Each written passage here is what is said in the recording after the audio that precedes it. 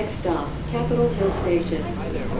Can I get a deluxe fries, a medium Coke, and 2 ketchups, please? Deluxe fry, medium Coke, 2 ketchup. Crossing Broadway. Walk sign is on. Crossing Broadway. Welcome to my Pride episode of Struggle to Connect.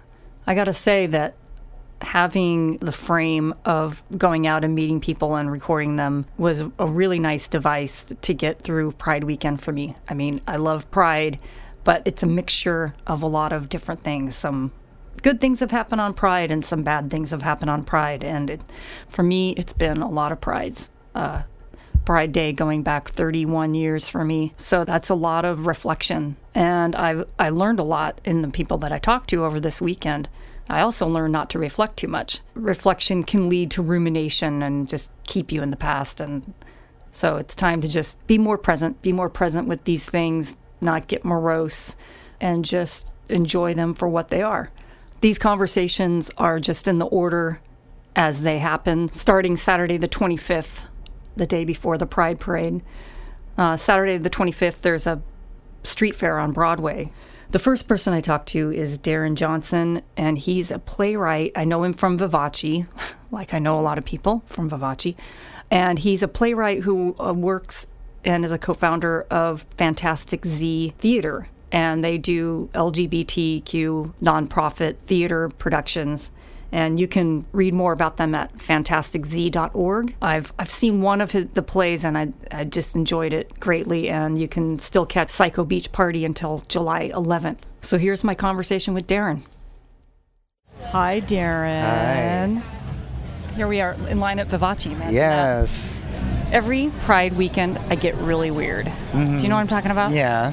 I mean, I'm sure it's different for everybody. It's a high anxiety time. It is. Yeah. Can you explain that? Well, this year, I normally have planned out what pair of jeans I'm going to wear which day and all that. Right. Because it's just like there's so many things going on and so much that you feel like you're going to miss out on that there's no time to figure out even just what crappy pair of pants I'm going to put on. Right. This year, I didn't do any of that, and so I've had to fly by the seat of my pants. Right. So I'm like, the pants that you can't figure out. Yeah. Right. I've been wearing the same ones for 3 days. Great. And there is an anxiety in missing out on something, right? Yes. A FOMO feeling. Exactly. And this is like the first Pride, not the first, but I've done them before, but not but booze free. Yeah, me too. It's a very totally booze free. It's weird. It's weird because last night I went out and everything was so loud, and when you're drinking, you absorb in all that cacophony, and it's fine. And you're part of it, and you're being loud, and all the, but... well, and everyone just seems so, I don't know. It's all about trying to get in line to get a drink, and how many drinks are you going to get, and what is everyone drinking? It's a lot of rigmarole. Yeah, and trying to stay the perfect amount of drunk without getting too drunk, and there's a lot of planning with drinking. Exactly. Oh my God. Yeah, but now I'm not doing that, but I don't have a flask in my bag, which I would have usually. Right, and why aren't you drinking? Have you given it up, or are you just not drinking this just haven't been for a while now. To feel better, depression, physically, yeah, to mentally? feel better, although I'm like, I still wake up feeling like shit. Like the bags under my eyes are still there. Both. Okay. It doesn't solve all your problems, unfortunately. It doesn't. I know. Because I don't. You're still crazy. I wish that I felt better from not drinking. Like I would wake up and there would be like little birds that would land on my finger. Exactly. Yeah. And I'd just be like, oh, I'm gonna do yoga and I'm gonna go work out, and it's only 4:30 in the morning, and I'm just really together. I'm like, nope.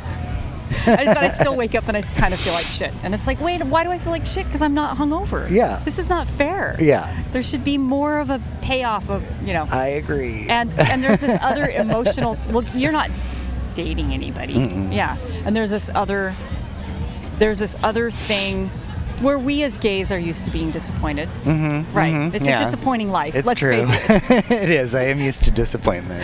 But every year I get tricked into the same thing where it's like I'm a confirmed bachelorette, yet there's some part of me that wishes I would click with somebody. I'd meet with somebody and click, and we wouldn't be able to stop talking because we'd clicked so well. God, that's what I want. I know. It's like, let's face it. They're not out there. There's no love gay, actually. It's not, Oh my God, it's true. Yeah, and I've hit my, I don't know. I don't know why there's still that little romantic part of me that's getting let down. Yeah. Oh, yeah. Even though the weekend's barely begun, but I'm already let down. Do you know what I mean? Like, I'm disappointed as we speak.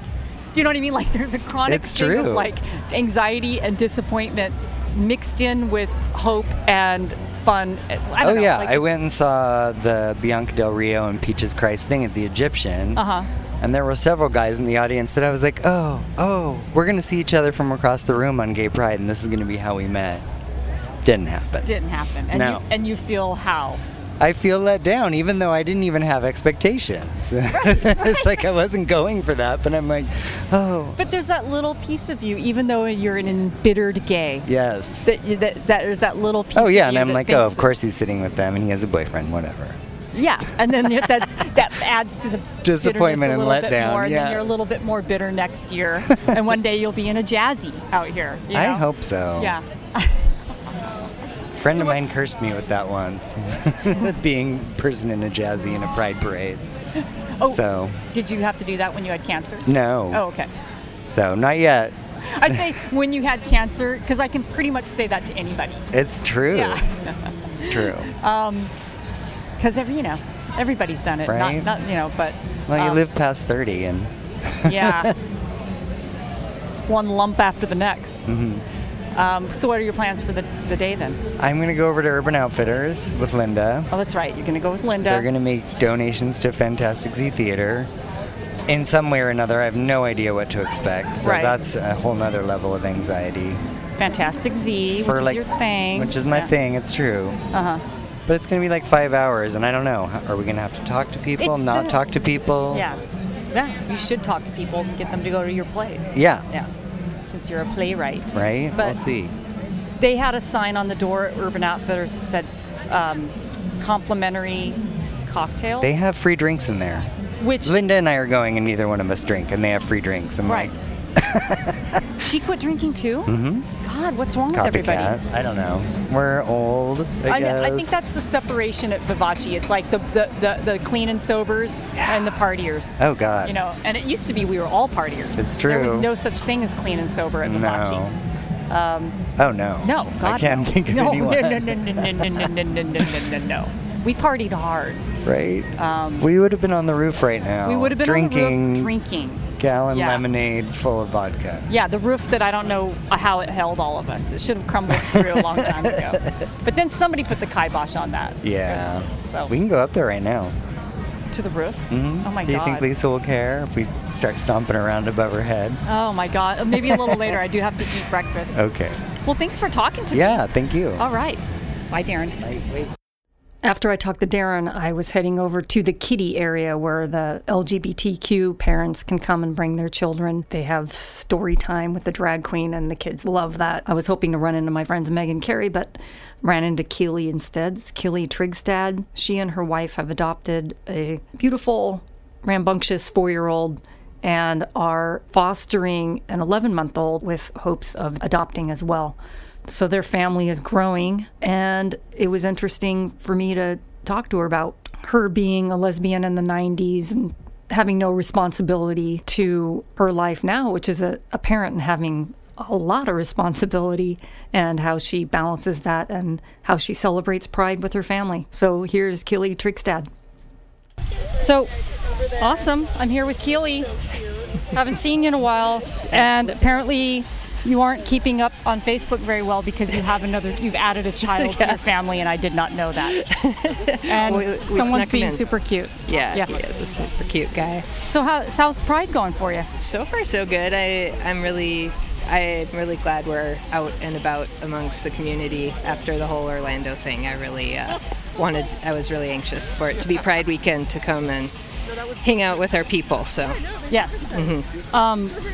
How long does it take you to get out of the house now that you have 2 kids? I think it took us about 45 minutes, and then we hopped on the light rail, which is great because we live about 2 blocks from the light rail. So hasn't it changed everything? It has. Yeah. So I really like that now that it goes through to the U as well. It makes it easier, but you don't have to put everybody in car seats and all that crap. But yeah, it's kind of like taking an entire circus like you see those circus trains, I often think of us like that, just kind of It's a the lot. circus is coming to town kind of thing. So. Having kids it's a lot of gear, food, cheddar goldfish.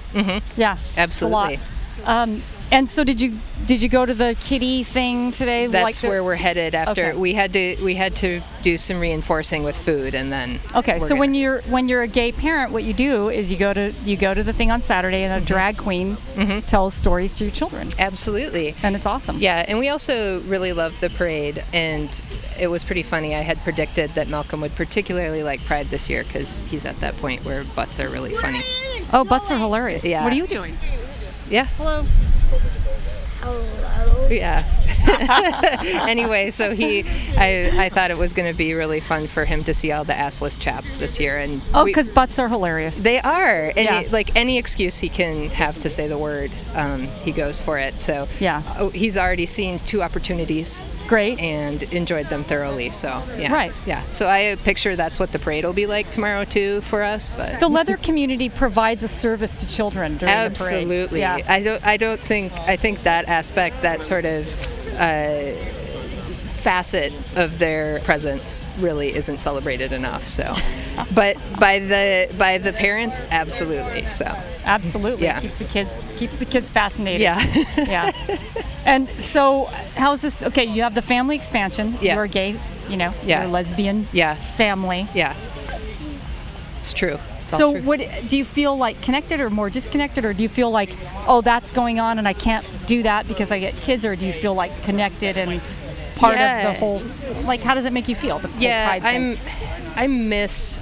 I'll be honest. I was just missing, even before everything, the fact that I feel like, at least in Seattle, the community is dispersing, and it's dispersing for good reasons and bad reasons. Like, Right. part of the good reason is we're no longer, there's marriage equality. We're no longer as disliked everywhere.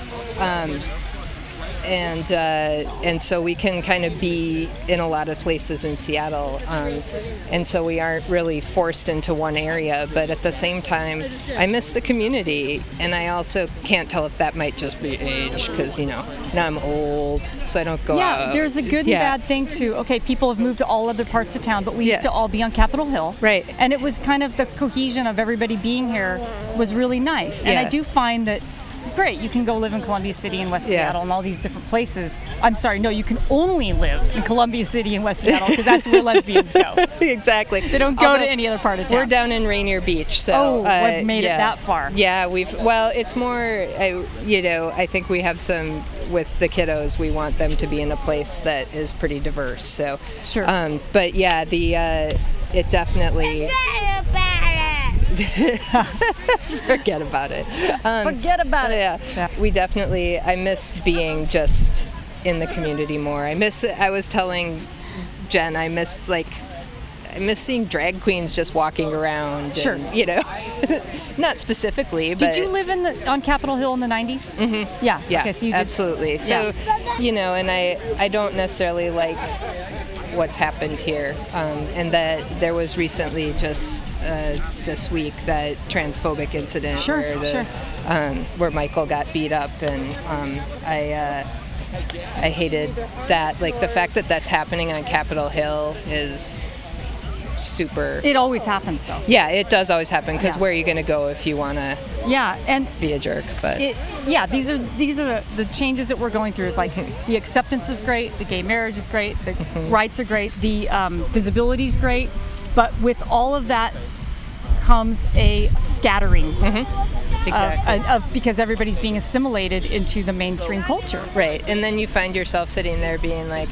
man, I miss gay people. Like, we have friends who are also lesbian parents or whatever, but or gay male parents, but the problem is that, like, when you're a parent, you spend a lot of time with straight people because the majority of parents are straight people. Sure. Yeah. And so, and you spend a lot of time being kind of the only, like, oh, that's the gay family. Right. Yeah. And I know it's hard for our kiddos too. Like, everybody's always like, wait, you have 2 moms, or some kids are jealous of that. They're like, oh, Right. you get to have 2 moms. Like, Right. I would totally trade for that. But other kid, he gets a lot of it. Obviously, he gets nothing yet, and now he's asleep. But yeah, I think I miss being more part of the community, and just like, you know, I used to play soccer all the time and play on a team that was a bunch of dykes, and you know, and now I talk to young people and they like don't even want to call themselves lesbians or dykes. I'm like, what the heck happened? Don't you know that lesbians don't exist anymore? Yeah. If you're only people over 45 are lesbians. Yeah. Well, I'm 42 and I'm still a lesbian. Oh, but whoa, yeah, I know. Whoa. You're walking that line. I know. Yeah. I'm close. Yeah. It reminds me when I first came out, a woman I worked with and who I consider a mentor, she used to always yell at me because I didn't call my girlfriend, who I'd been with for like 7 years, my partner. Right. She'd be like, she's your partner. And I was like, it just sounds so old lesbian. And I you turned into an old lesbian. Then I turned into an old lesbian, and now it's like girls who like girls. I'm like, that's a lesbian. Right. No, you can't say that. I don't like that word. Yeah. I don't like to be labeled. You know, it's like I don't identify as queer. Yeah. Sorry, I don't even know what that means. Yeah. I don't know if it means that means nothing to me, because it doesn't. Yeah. I don't know what you're sexually attracted to. Yeah. You could be a heterosexual person that licks shoes. Yeah. And you're a queer. Right. So that doesn't mean anything. Yeah. Well, and also I grew up playing Smear the Queer. Like there's Right. something. Exactly. You know, I tried to explain this. I don't like the word. I don't like. It's not one of those words that I've been to like taken back. I don't want to take it back. You know, that word only has negative connotations for me, and I don't want it, and I don't want to hear it. So that's a hard one for me, for sure. Yeah. So it might be that it's the age thing. It's the age. Can I be in it? You want to be in it? Say hello. Hello. There we go. What's a good day? And bye-bye. Bye. He got in on the action. He did. Lucy Ricardo over here. He really is. He's quite the little performer, showstopper. He's the first child. So Yes. So, but just to put a capper on this, when Pride Weekend comes around, do you feel happy, anxious? Do you feel like FOMO? Do you feel any? What is the feelings that go into it? Yeah, I love it. I'm mixed about ever since they moved the parade downtown. I liked having it on Capitol Hill. So did I. But, oh my God. But I still get a little annoyed with that. And I get annoyed, I'll be honest, I love the parade, but I get annoyed in general that it's not a better parade. Like, come on, people. We are like the most creative people in Seattle. We can do more floats. Like, we don't just need beer trucks with boys on them. Like, we need more floats. The lack of originality in floats is shocking, given that it's supposed to be an artistic community. Right. Yeah. And, like, Solstice is the weekend before, so we really need to up our game as far as I'm concerned. Exactly. So those hippies are out doing us, man. They are. But yeah, no, I get really excited. I love taking our kids to it. For me, it's a very happy time where I get to see old friends that I don't see, that much, and impromptu conversations like and interviews. Yeah, because I'm so famous. Everybody wants to interview me. But of course, yeah, I think for me, there's not a lot of angst or anything that goes with it. But I never was a huge part of the bar community and like doing all that. And I imagine if I had been, I might feel more like, I got to get away from the kids or something. You never partied? Were you ever a big drinker or anything like that, or a partier? I've always been a growing up I was like the tri-sport jock lesbian, so I did more of that. I would go out and drink and stuff like that, but never much of a partier. So you don't miss, now that you're a family person, do you ever miss kind of tying one on or not? It's so loaded now because the next morning you have to get up at 5:30 with the kids. I mean, it has it's like, I know there are people who like take pills for that, like to stop drinking, but all you have to do is have a small children bouncing on your head in the morning that does that. But I do miss, I will say, like, I do miss the occasional. It was fun to go out and just like have beers and go to do karaoke and all sorts of stuff. Without paying the price. Yeah. And you pay the price more the older you get in every way. Your body starts to break down too. So hangovers are brutal. Yeah, they are. And so, yeah, I totally I miss getting to do that. I assume I'll get to again as these guys get older. I miss going dancing and stuff like that. But yeah, I love getting together with our folks, and just it's nice to be in a place where everybody's family and I don't have to explain anything, and nobody's asking my kid like, where's your dad? Who's, it's amazing what people ask kids about their lives, and just how imperceptive they are about how that might affect the child. So I love that people are so dense that they'll ask who the birth mother is. That's so offensive. And with our guy, I mean, clearly we're a transracially adoptive family, so he's, he doesn't look like us. And I have friends whose children are biological that don't look like them in skin color either. And they get some of the same questions, but like the number of times he's standing right there and they're like, is he yours? Where'd you get him? Where'd you get him? I picked him up at Walmart. Come on, people. How do you think that makes a kid feel? So. It's like, just have think for 1 second about what you're saying might affect the little 4-year-old or 5-year-old. Exactly. So I always love for him to be in that atmosphere, and eventually for this guy, just because they can see other families like ours, and they can, and just like for a couple of days, nobody asks them stuff. Everybody's like, oh, hey, there's your mom, there's your other mom. Great. It makes you feel like quote unquote normal or whatever for a few days. You don't have to feel kind of well-meaning but kind of ignorant. Yes, well-meaning but ignorant questions. Yes, right? Absolutely. They don't come from a bad place, but you get tired of them anyway. Exactly. And as my mom always told me when I was little, and I would beg her for our family to be more normal, she always told me, honey, normal is a setting on your washing machine. And I always tell my son that now. I hear that come out of my mouth all the time, and then I have to sound like my mother. Yep, that happens. Yeah. Yep. So, there you go. Well, thanks so much You're for welcome. talking to me. I really appreciate it. No and problem. Happy Pride. Happy Pride to you. After I met up with Keely, I walked back toward Broadway and luckily ran into my friend Rebecca O'Connor, who I used to call Becky because I met her when she was, I think, underage. So it's been a while now. So she's a grown-up, so she's Rebecca. I'm going to give her all of the respect that she's earned. Like Keely, she has a family. She has a darling 4-year-old daughter, she and her wife, Laura Cooper. And so it's been interesting to see the transition from the carefree 90s Becky to the person with responsibility now, Rebecca. Always nice to run into her, and here's our conversation. Becky O'Connor. Oh, now we're going to the Becky world. Becky O'Connor. Actually, now that Becky is grown up, her name's Rebecca. So I'd like always has been. Welcome, turns out. Rebecca O'Connor. Yeah. Thanks. Happy Pride. Happy Pride. This is the Pride episode. You didn't notice. And kind of trying to get. You just arrived at this street parade just now. This part of it. And yes. this is a lesbian mother. I hate the word lesbian. I really do. What do you go by? Mike gay? Technique? I don't know. What do you go by? Queer? No. Yeah. If anything, gay, but then the boys get mad. I don't know. You're like, I don't need a label. You can't put me in your box. There's no reason. It's not a political reason. It's just I don't like the word lesbian. It's not a pleasant sounding word. It's not. But it's what I have to work with. Yeah. So Pride. Mm-hmm. Pride. How many years of Pride weekends is this for you? How long have you been out? Since I was, I don't know, 19 or 20 was my first Pride, and I'm now 41. There's a couple of years I've missed. Uh-huh. Do you look forward to Pride weekend? Sometimes, in some ways. Uh-huh. It's changed because, when we were young, it was like, oh my God, look at all the cute girls. Where'd they come from? Where do they live the rest of the year? They're dormant. Right. They're dormant with their other lesbian friends. Right.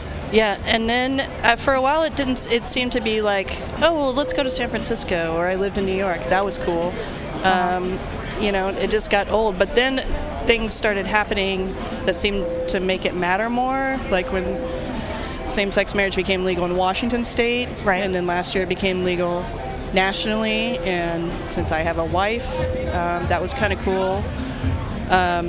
We're actually marching with Justice Mary Yu, this year. She was a judge in the King County courts, and she is a lesbian. I hate that word. I know. Go ahead.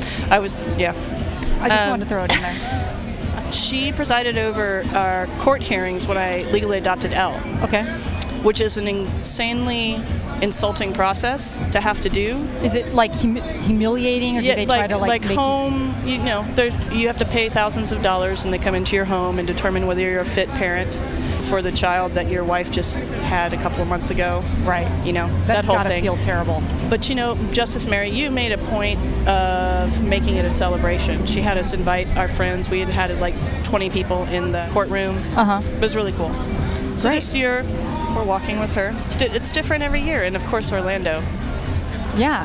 Which no doubt. made us pause because we're walking with Elle. Right. And how do you think that things have changed since the 90s as far as like gay? It seems pretty. Peter's really enjoying how tight the community is. It feels tight for him right now. He lives in Las Vegas and there's no community there. Which is funny because that's the opposite feeling I get. Oh, you don't feel like it's tight? Well, it probably will feel different tomorrow. I think it might be tight because of Orlando. But, right. I mean, look at Broadway. Like, Broadway's closed and there's 50 stalls selling stuff. Right. Pride was not like this before. It right. was much smaller. It was on Capitol Hill. But the gays have moved away. Well, I guess nobody can afford to live here. The gays are all in South Seattle and Georgetown now. Right. In terms of, I don't know. It's to me, it's much more integrated into general Seattle now. What are the pros and cons of that for you? I don't know that it matters a whole lot now. I mean, I am completely.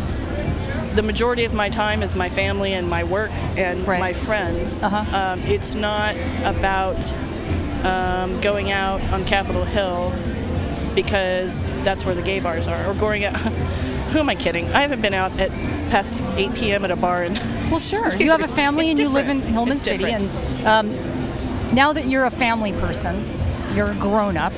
You're not doing the bars, and you're Supposedly. not doing, and you're off of Capitol Hill. I'm doing the bars just earlier. Like happy hour. Right. Double H. Yeah. I'm kidding. Okay, gotcha. Yeah. Do you have gay friends? Now that you're like a mother, do you only hang out with other parents? I have you and Peter. I mean, come on. Yes, I have gay friends. Yes, that in fact, you see a lot. I mean, yes, but it's not about like I don't have friends because they're gay. Right. I mean, they just are. If I'm hanging out with whomever, I'm hanging out with whomever. I don't go somewhere because I feel that I need to make a connection with a gay friend. But it's nice to have gay friends, isn't it? Of I mean, course. there's certain It's things nice. you don't have to explain. Right. Yeah. There's a certain understanding you're only going to get right there. It's true. It's not about not liking straight people or anything like that. It's not that. It's no, and I think most of the friends that we're close with, we don't have to explain it either. Like, it's been long enough. They're close enough to us to know that. Right.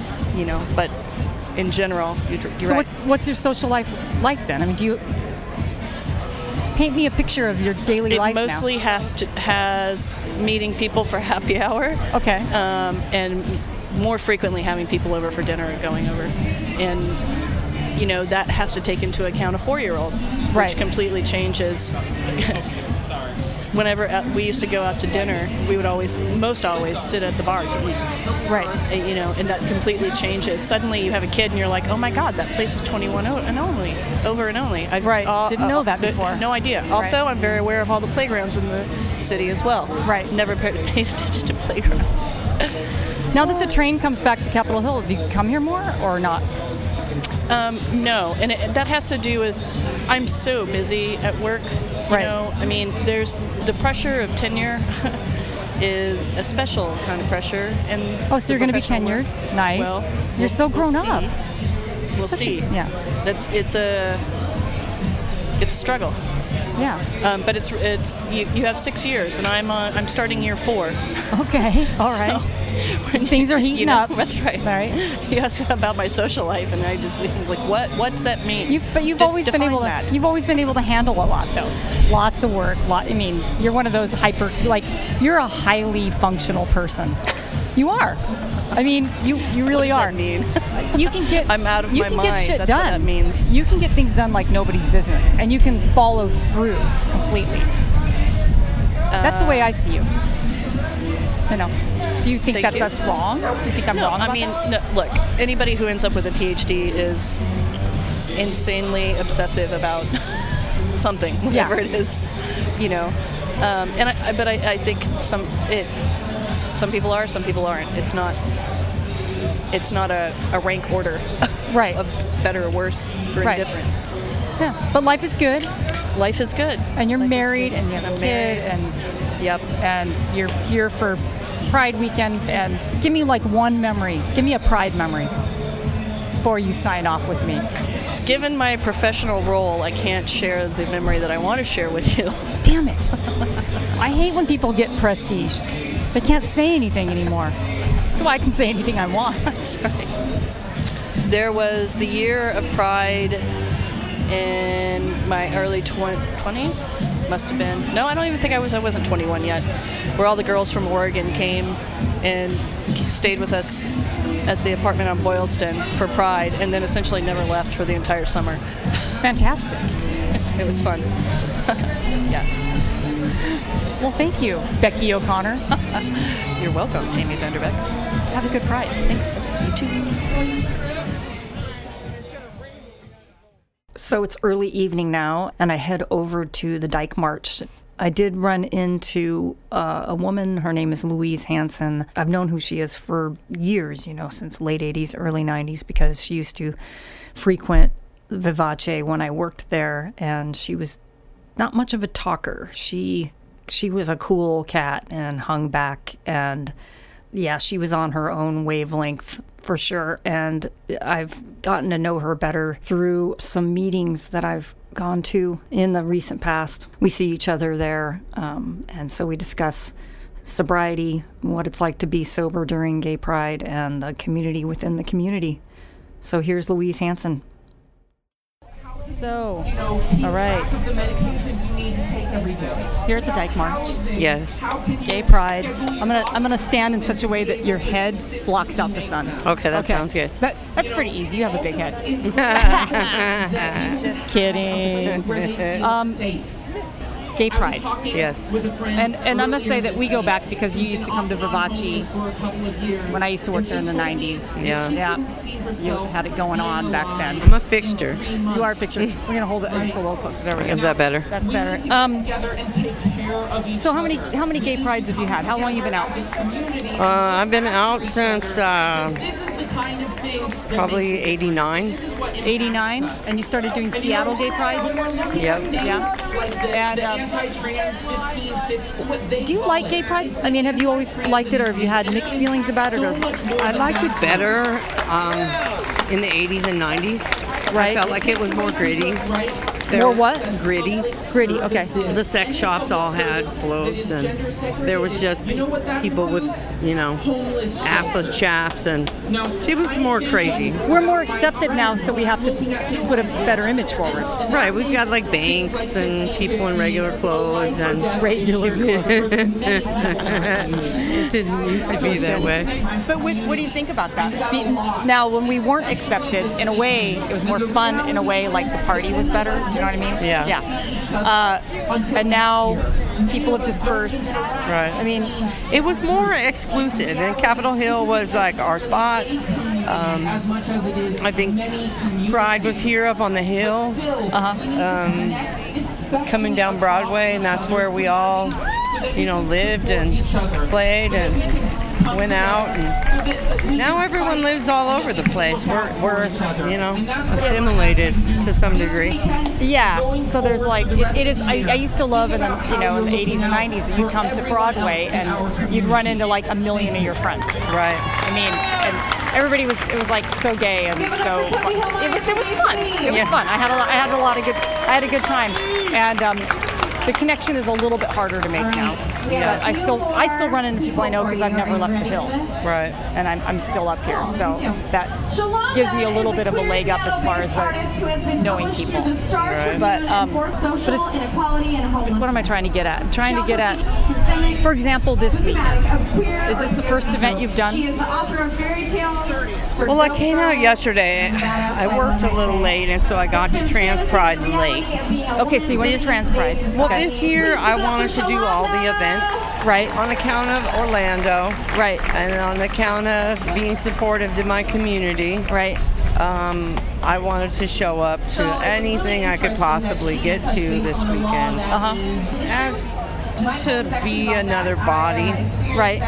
To make it more safe and right. Add to the numbers, visibility. Totally. And do you feel connected to this? You feel good? I do. I feel good. Yeah. I feel like this year I feel a purpose. Right. To be in here, and I feel a purpose to, being a voice. Right. And so that's just what I've been doing. Right. And you and I, if you don't mind me saying, are both sober. Yeah. Yeah. And we know each other from meetings, right. Stuff like that. So being sober on Pride is a really mixed bag for me. It's just like partying is so much a part of it for me, and having fun and like tying one on, that I feel, it's a little bit like, man, look at them having fun over there. Do you know what I mean? Well, yeah, gay culture has had a lot of, booze and drugs. Yeah, it's had a strong connection to, substance abuse, and, I think it's, I don't know, maybe a elixir for self-hatred. Interesting. Yeah, I really see it as that kind of. Why do you say it that way? Well, I mean, the difference I see in the gay community and the straight community is that that's where we have fun. That's where we feel safe. Right. Is in the bar. Right. And so it really, it helps people feel more comfortable with themselves, right, and be themselves. And I think that people use that, gay folks to become more comfortable with themselves. Yeah, because you can go to a gay bar and you can just sit down and be connected. You can feel okay and have start a talking. View, and then don't, however you were raised, whatever. Bogus programming you have kind of all falls away. Right. Yeah, and then you can just have an instant bond. Right. Even if it's a bond that doesn't last, for that moment it feels very real. Yeah. Yeah. So so you feel, but now you're sober and you're going to the events and you still feel good about it. I've been sober for 12 years, so that's a long time.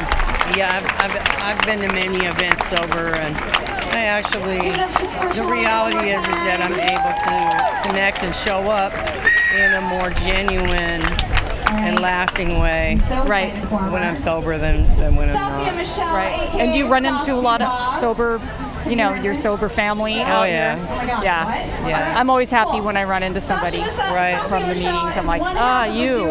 Right. You person who knows how I feel. Well, yeah, it feels like instant family, Right. It's a kind of that community within a community of, sober gay people where it's like, there's a lot of camaraderie. Right. So, yeah. Yeah. Cool. All right. Well, Louise, yeah. So good to see you. You too. Thanks for talking to me. No problem. I really appreciate it. Awesome. Okay. Now we're post-Dyke March. It ended at Cal Anderson Park, and I'm standing around not knowing what to do. So I text my friend Renee Holland to find out where she's located to go hook up with her. So I go to R2C, that's up at 14th and Pine. They're just finishing up eating, and I get in a conversation about how she and this woman that she's dating now, named Tina Hendrickson, who you're going to hear, how they met and how their relationship started. We start talking, but then as she's speaking, I realize, I really want to record this because you don't hear a lot about how people meet in person anymore. There's a lot of meeting on the internet. There's a lot of Tinder and OkCupid, but this is biological, old-fashioned flirtation and courting. And I was so taken by that I really wanted to put, you have gay pride and you have all that is politics around gay pride, but there's also meeting people. There's also romance that happens. And I just was really taken by this story of courting. courting is such an old-fashioned word, but I got to use it in this one. And I find my friend Renee to be very original. So anyway, so this is the very amusing Tina Hendrickson describing the beginning of this romance. Yeah. So here we are. You and I just have to go back a little bit. You are the Vachi. You're the Vachi. So we are going back. Yeah, a little bit, but I can just. You don't have to go back. I'll say it all, and then you can correct me. But I have to go back to it. Okay. Met my friend Renee, and I'm finding out how they met, and it's kind of an interesting story. So this is just we'll privately. Go back. Privately, okay. Go. Yeah. We'll go back. Okay. So I'm at Vivace. And I'm there with my sister and my mother, and I never. Do you hang out with them a lot? Your sister and your mother? No. Not very often. So it was a very random, like, oh, hey, let's hang out. Was it like Mother's Day? No. Okay. No. Okay. So at the last minute, we changed locations and decided to go to Vivace. Okay. Okay. And I'm paying for coffee. I'm at the counter. Oh, you had to buy it. I was buying. I'm a nice person on occasion. Is this common with your mother and your sister? Okay, all right. Just curious. That's a detail that. I was curious. Just curious. So, I'm paying for coffee, and this one, Renee, sneaks up behind me and compliments the jacket I'm wearing. And I said, and people do that, sometimes right. That's a nice thing to hear. Oh, yeah. It's from this store. It's just the jacket. It had nothing to do. Anybody could have been wearing the jacket. I think so. Yeah. Yes. I thought so. So she compliments the jacket. Nothing to do with your face.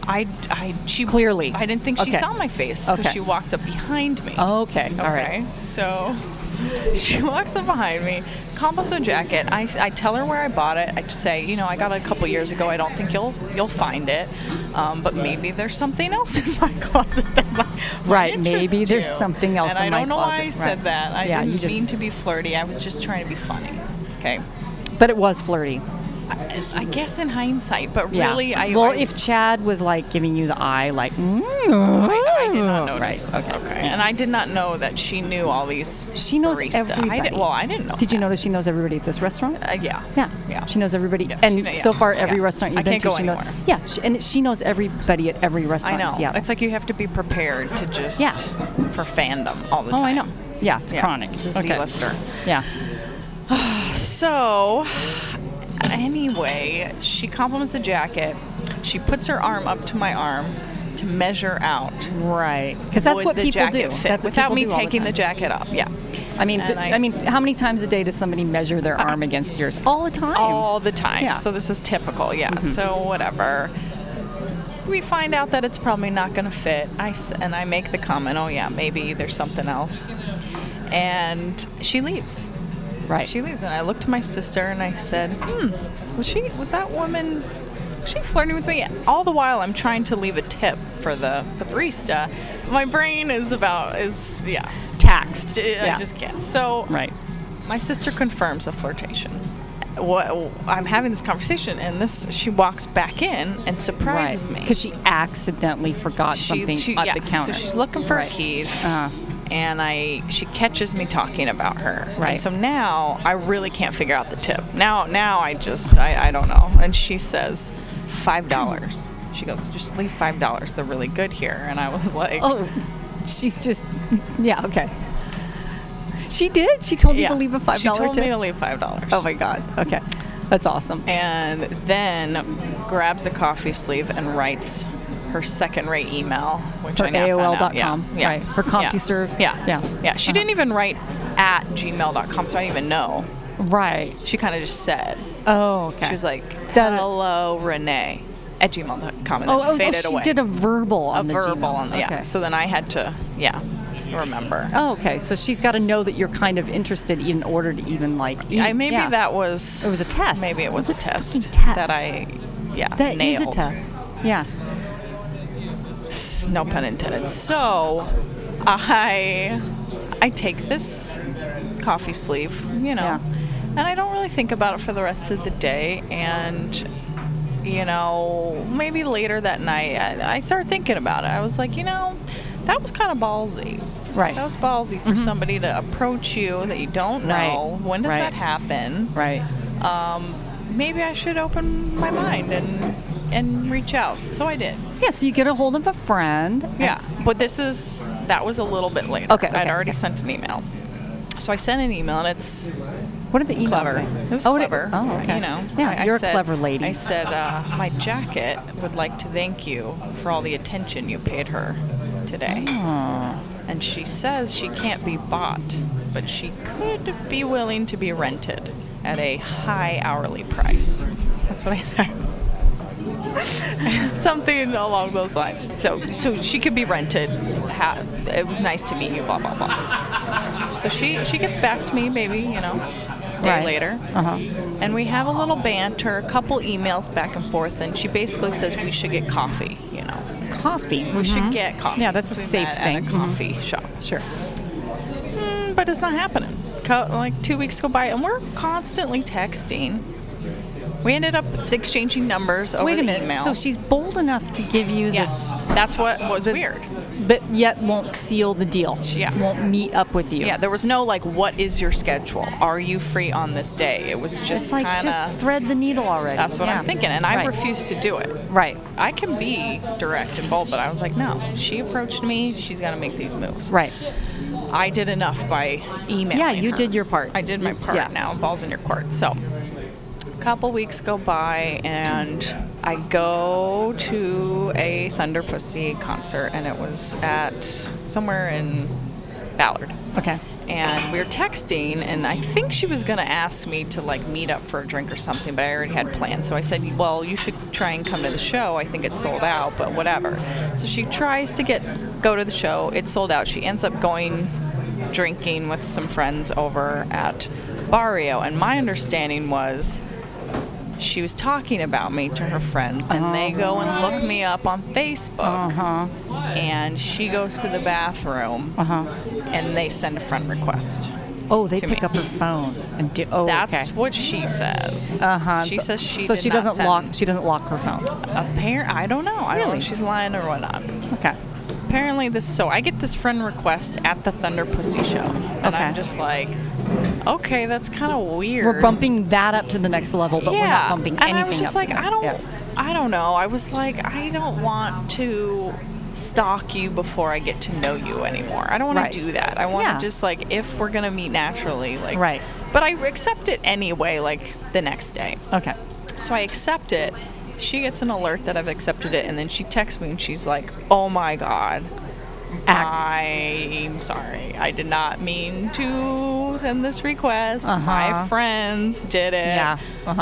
You're going to find out some information about me. Things she's trying to hide. Things she's hiding. And Which I was is like, most things, yeah, really. Yeah. Yeah. Yeah. I mean,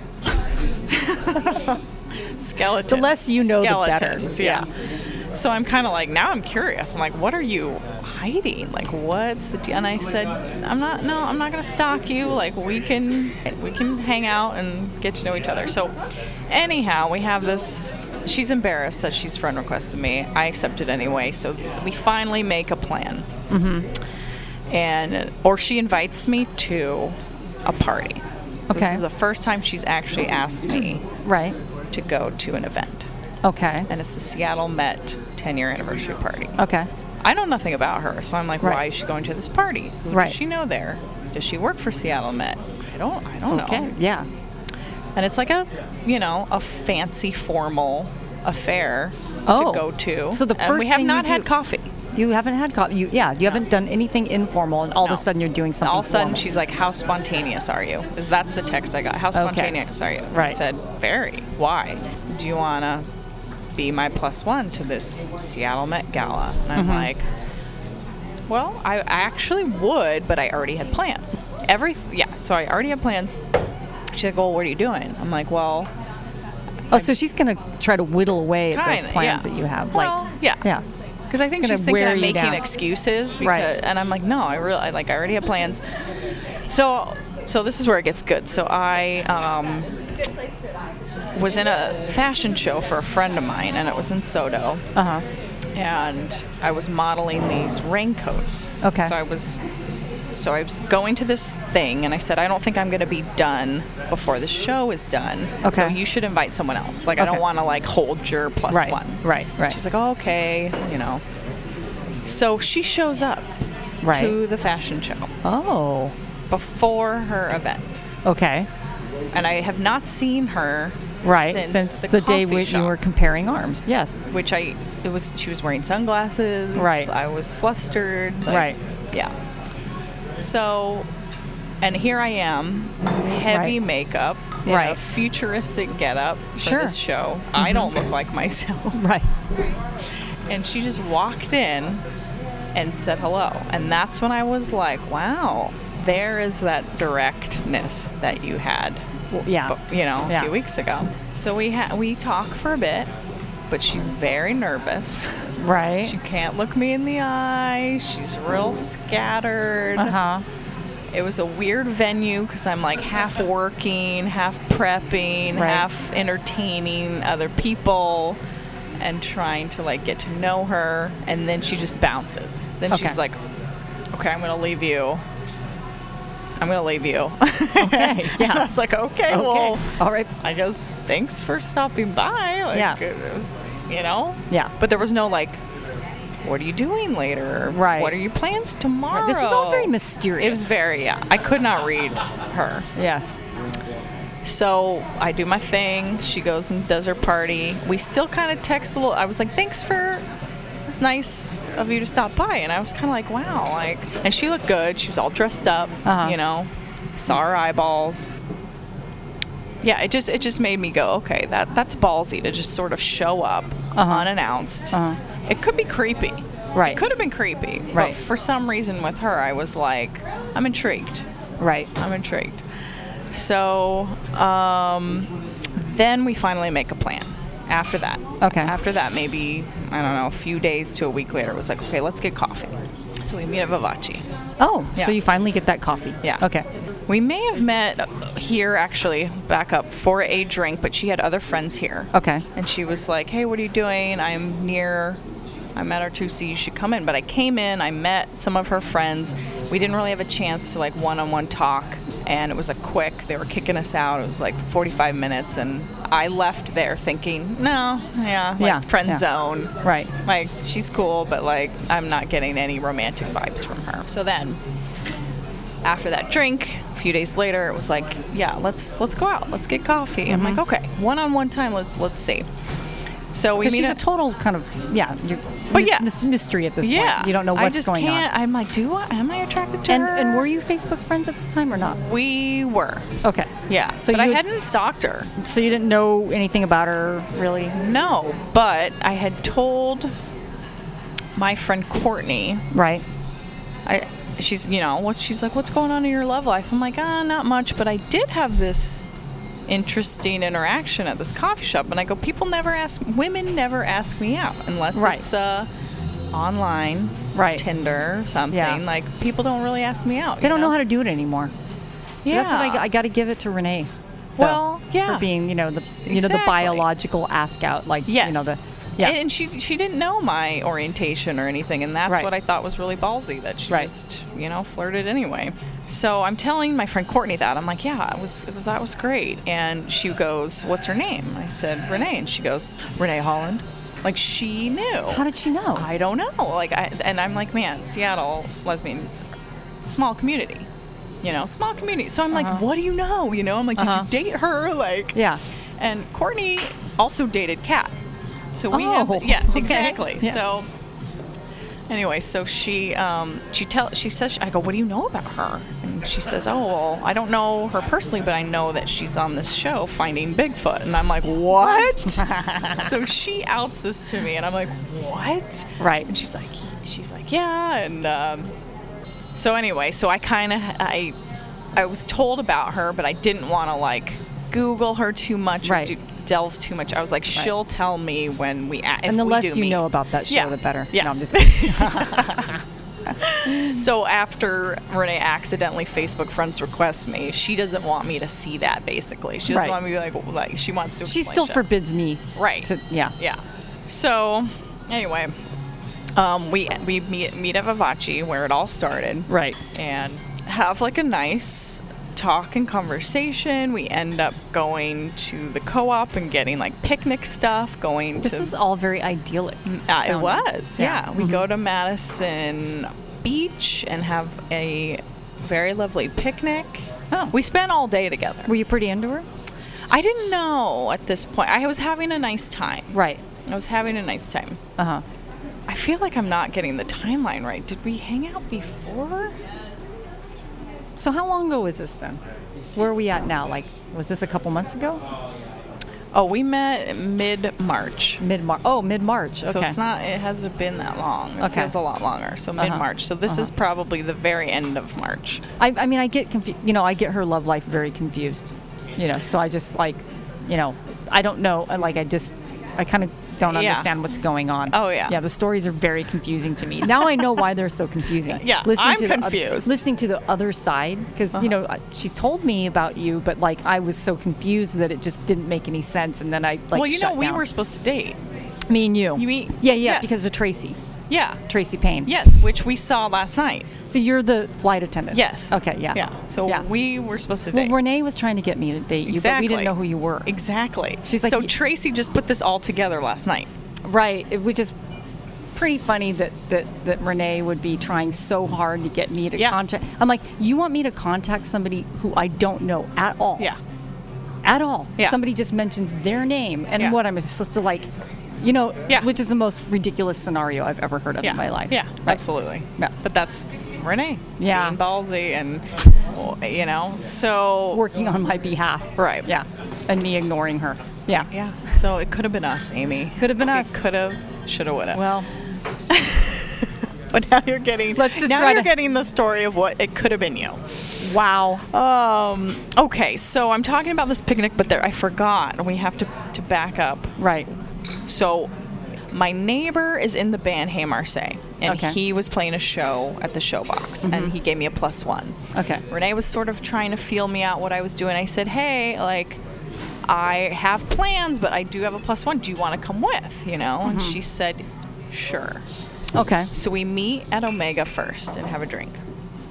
So this is the first time it's one-on-one. Okay. The coffee is next. So I sit down and I have a drink. I sort of size her up, and I'm like, okay, this is nice. No one else is around, so it's just her and I. We have a drink, and we Uber to the show. Okay. We have a good time at the show, and that's when I was sort of standing next to her, and I was kind of feeling the attraction vibes. Oh. Before I really hadn't. But standing next to her, a couple drinks. It's all that animal magnetism that she exudes. Something. It's all the height. There was some mojo. It's the height. Is that what you think it is? Yeah. It's part. Yeah. Yeah. No, she's very authentic. Magnetic. Yes. Fun. And she really engages and looks you in the eye. Well, now she was. Yeah, Okay. before. Yeah. Like, that's why I was like, when she showed up at the fashion show, she did not look me in the eye. And I found it really unattractive. Right. I was what happened to that confident, it's just weaselly woman? Come on, Renee. Yeah. Right. Yeah. I couldn't read her. So now, I'm standing next to her at the show and kind of feeling like, I'm kind of rubbing shoulders a little bit. We're getting a little closer. Yeah. So we have a good time. We leave and we go and get some food at Jar Bar with one of our friends. And she knows everybody there. She knows, yes, of course. Okay, right. And it was just us. Right. We closed the place down. We end up getting kicked out, because we're there way past 2 a.m. Because we're just having a great time, talking, whatnot. And we Uber back to her car. She drives me home. Mm-hmm. And she leaves the car running. Okay. But walks me to the door. Interesting. That's in the middle of the message. Street. I know. Yeah. And she will tell you that she did that on purpose. Yeah. Right. She leaves the car running, walks me sort of to the door, and leaves. Okay. Yeah. And I'm thinking, I think we're gonna smooch. Right. I think. Yeah. Right. But I'm no into smooch. it. But no smooch. Well, she backs up and fakes like she's getting in the car. Right. So she kind of leaves me hanging because I'm thinking I'm totally down to see what happens, Right. Sure. So she turns to go back to her car, and I go, "Oh, come on!" That's what came out of my mouth. I said, "Really?" You said that? I go, You "Really?" audibly said yeah. that? I said, "Oh, come on!" And then she turns around, and then she just looked me straight in the eye and like swooped me up, and we made out. Wow. In my front lawn, and it was super hot. It was very unexpected. Wow. Like, I thought maybe it would be like a quick smooch, good night, but this was like a passionate kiss. Yeah. Wow. That caught me by surprise. Well, Renee. Yes. So we have this like hot makeout in the middle of the night, and then I end up like sort of pushing her away. She gets in her car, her running car. The running car. And leaves. Okay. And I remember, walking upstairs, getting ready for bed, and being like, sort of like affected by this kiss. Like, this is all like a performance art. It was. It is. Well said. Yes. It's like, what just happened there? Yeah. Like, very mysterious stuff going on. We're not. She's not supposed to be my type, according to Carrie Beal. No, Carrie Beal said no. Yeah. She already said When that is she she ever wasn't your wrong? type. Carrie's never wrong. Yeah. And my first instinct, I was like, nah. Yeah. So I'm caught by surprise at how much I enjoyed that makeout. Okay. So then we go and meet for coffee. The next time we hung out is when we went to Vivace. You went to Vivace after the picnic. passionate. After. It Yeah. was like and you must have felt really weird about seeing her again. Well, I was like excited. Now I like. You were getting a little ready. trembly and little butterflies. I want to look good. Yeah. Right. So I was like, okay. You had to do something with all this. I showered. You had to make yourself presentable. I showered. Yeah. Then we have this like impromptu picnic, and it's all idyllic. It's all very like, it is like a movie. It's like romantic. It's all very romantic. And I just love that it was natural. Yeah. It was an organic. That's the thing about Renee.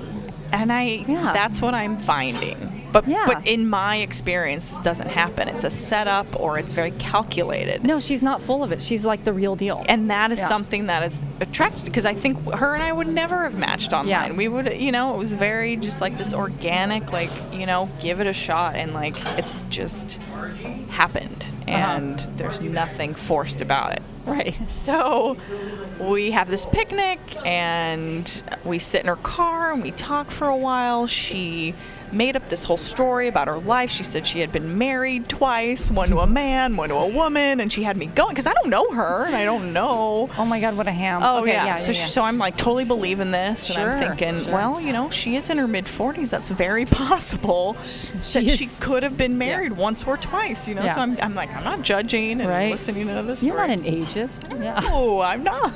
Unlike some people I know. So then she drives me home, and I invite her in, and we have some more wine, and same sort of thing. Yeah. She goes to leave. Okay, here we go. She goes to leave. I'm on tenterhooks right now. I can't wait to hear what more performance arts can happen. Yeah. Okay. Well, she just goes to leave, and then the same sort of thing comes back, and we now make out in the same sort of intensity now in my apartment. Oh. She's in the lair now. Yeah. Yeah. So this happens, and then she leaves. Classic Renee. She calls me right after she's left. I've closed the door, and I'm about to like jump in the shower. I have to work the next day. Right. So I'm getting ready. She calls me, and she says, I thought I left my keys again. Are you shitting me? Yeah. No. With the keys? She thought she left her keys, but then as soon as she called me, she found them. Okay. So I'm like, is this like her move? Yeah, this is like I left my keys. But she actually had left her pants in my house, which her pants. So clothing is making another. Well, she left her pants, and not because she took them off. Because when we had our picnic, she didn't have a blanket, but she had a pair of pants that she was taking to Nordstrom to get fixed. She's always getting some sort of something taken in or altered or like she just needs an errand to run. Is what I think. And there's a lot of clothing, and everything's got to And when she gets things tailored, she's got to So I said, well, you don't have a blanket. I go, what are these pants? I go, can we just use these picnic pants? Right. So the picnic pants. So we spread out our picnic on her pants. Right. So she left the pants, and she loves these pants, and she had to take them into Nordstrom the next day. Right. So she came back. Right. To It's get the very pants. important. So now and she says, this is what she says, if I come back, I'm not leaving. Well. That's what she said. Well, threat down. Yeah. I said, yeah. oh, really? Yeah. So she comes back, and And so she didn't leave. She didn't leave. She stayed the night, and ended up driving me to the light rail for work the next day. Oh. So she stayed the night. I mean, I don't know how much detail you... No. That's all I need. No, I don't need any more than that. Right. But you know how she is. Like, I had to produce some documents. Like, nothing was going to happen. Nothing was going to happen until that was situated. Renee's the queen of safe sex. But that We do was know kind of hot for me. Withholding, because very it withholding. was just very like, oh, I can't have this. You know? So it was all teasy, great fun. And and then ever since then, we have been seeing each other, dating, whatever you want to call it. Seems like you're happy. I'm miserable. Yeah, well, I'm sorry. You really, tears of a clown. You know, you really hide it well. You know, so it's a lot to put up with. Yeah, I know, and you know. Well, I love her. Yeah, I do. I fucking love Renee. Yeah. So, but it could have been us, Amy. Is well, this could have been this kind of starting. I'm starting to love you too. Then I'm okay with. You know, if you this love something, romantic comedy could have been yours. If you love something, set it free. Yeah. I feel like I've set you free. You know, and things happen the way they needed to happen. Yeah. I don't think I could outdo her in this whole thing. Plus, I'm not as tall. But, and we already stated that you're average. I'm average. I'm average. I'm average height, and you're tall, and that's just not going to work. Yeah. You would just think. Well, thank you. Is there anything else? No, that was everything I needed to know. That was a great gay pride story. Yeah. No, I like it. I like it. Okay, we're done. We're done. We're wrapping up. We're wrapping up. Okay. Thank you. You're welcome. So now we arrive at Sunday, the morning of the parade. I went to the parade route early, and my interview with Carolyn Doherty is a separate podcast. So that's the missing interview between Tina Hendrickson and Laura Becker. As the parade route is filling up rapidly, it's getting harder and harder for me to make my way up and down the street. But I got a text from my friend Laura Becker and met up with her before it was too crazy to talk. So we got a chance to have a conversation touching on all the prides that we've spent together in the past. We're part of the same friend group, and I get to see Laura at a lot of different functions. So I've seen her a lot over the last 12 years, and her life has changed dramatically. She has a kid now. She doesn't live on the hill anymore, and she's married, and she's reflecting upon Pride's past and her feelings on Pride now. So here's Laura Becker. Talking to people at the parade, you know, and I've got Laura. Oh, what's this? But how many prides is this for you? This is Laura Becker. Okay. Yeah, right? Yeah. I was just calculating it. I think I've been out here for 15 years. 15 prides. But we missed one we were on our honeymoon, super straight thing to do. So you missed it for heterosexual reasons. Yeah. I think that's the only one I've missed. Yeah. A truancy. Yes. But that's okay. Which is why I'm here today, and I feel like no one else I know, aside from you and maybe Renee, are going to be here. Well, it's weird. I've been talking to a lot of people I've talked to this Pride. There's a certain unity, but also a scattering. So, you know, I've known you a long time now, and we have mutual friends, and we're part of the same friend group, and we have partied together and gone to cabins together and all this sort of things. You know what I mean? You know, there's a lot of unity there. There's a lot of history. A lot of history, a lot of unity, and it's weird to kind of like at the same time feel connected, but at the same time like, where is everybody? Right. And you were just talking about Carrie Garrity had her tent. We always felt like we could go there and get a glass of water or a shot. There was our watering hole at the Pride Parade. Yeah. And that's not here. And you guys and now you're a family. And now we're a family. This is Arlo's third Pride. Oh, really? Yeah. He came when he was 2 years old. He was like he was 7 or 8 weeks old the first time. Does he usually like it? Well, I don't know. He hasn't really had an opinion. Well, he maybe seems this year. chill right now. Yeah, no, I think he's gonna love it. So now you moved out to Shoreline. So do you feel like? I don't know. I mean, how's your connection to everything now? Your life has changed dramatically. Yeah, definitely. Yeah. And this is, particularly this year, has been really kind of a out-of-body experience with the whole Orlando shooting. Like, I just feel more of a connection to it, but I couldn't feel further away at the same time. Yeah, isn't that weird? Yeah. It's like, this has been such a constant in my life, and now that no one I love and know is making a big party out of it, I feel really strange about it. And why do you think people aren't making a big party out of it? I have this theory. Oh, what's that? And I hate to say it, it's like that gay has become way more accepted. Oh my God, that is what I'm hearing. That is the theme almost this year. Yeah, it's like, oh, okay, it's just a normal thing now, and it's not as special as it used to be. Right, because we're not, it's the flip side. It's the flip side of acceptance is becoming part of mainstream culture. Totally. Becoming part of mainstream culture means we don't have to isolate and, we don't have to cloister and protect ourselves and all that stuff. But there's a certain kind of almost sadness that comes with that too, because there's a when you're kind of like a piled upon group, that gets a lot of crap, you have to kind of band together. And it's great to be more accepted. Of course, but there's the hope has been for so long. That's what the hope has been, and now I'm like that. But now it's becoming realized, and now we're like, oh, but everybody's scattered out, and they all live in neighborhoods that they used to not live in, because they felt like outsiders. Yeah. And now they don't feel like outsiders. But I don't know. I'm so conflicted about that. Yeah. No, it's funny. On the way down here, I was like, okay, now it's time to go hang out with a bunch of drunk straight people, and which is ironic, of course, because I've been the drunk straight person amongst my friends for so long. Sure. But it's like it's a normal thing that I don't know how to actualize it. It's a little bit of a bummer, but it's also great that it has become such a big thing.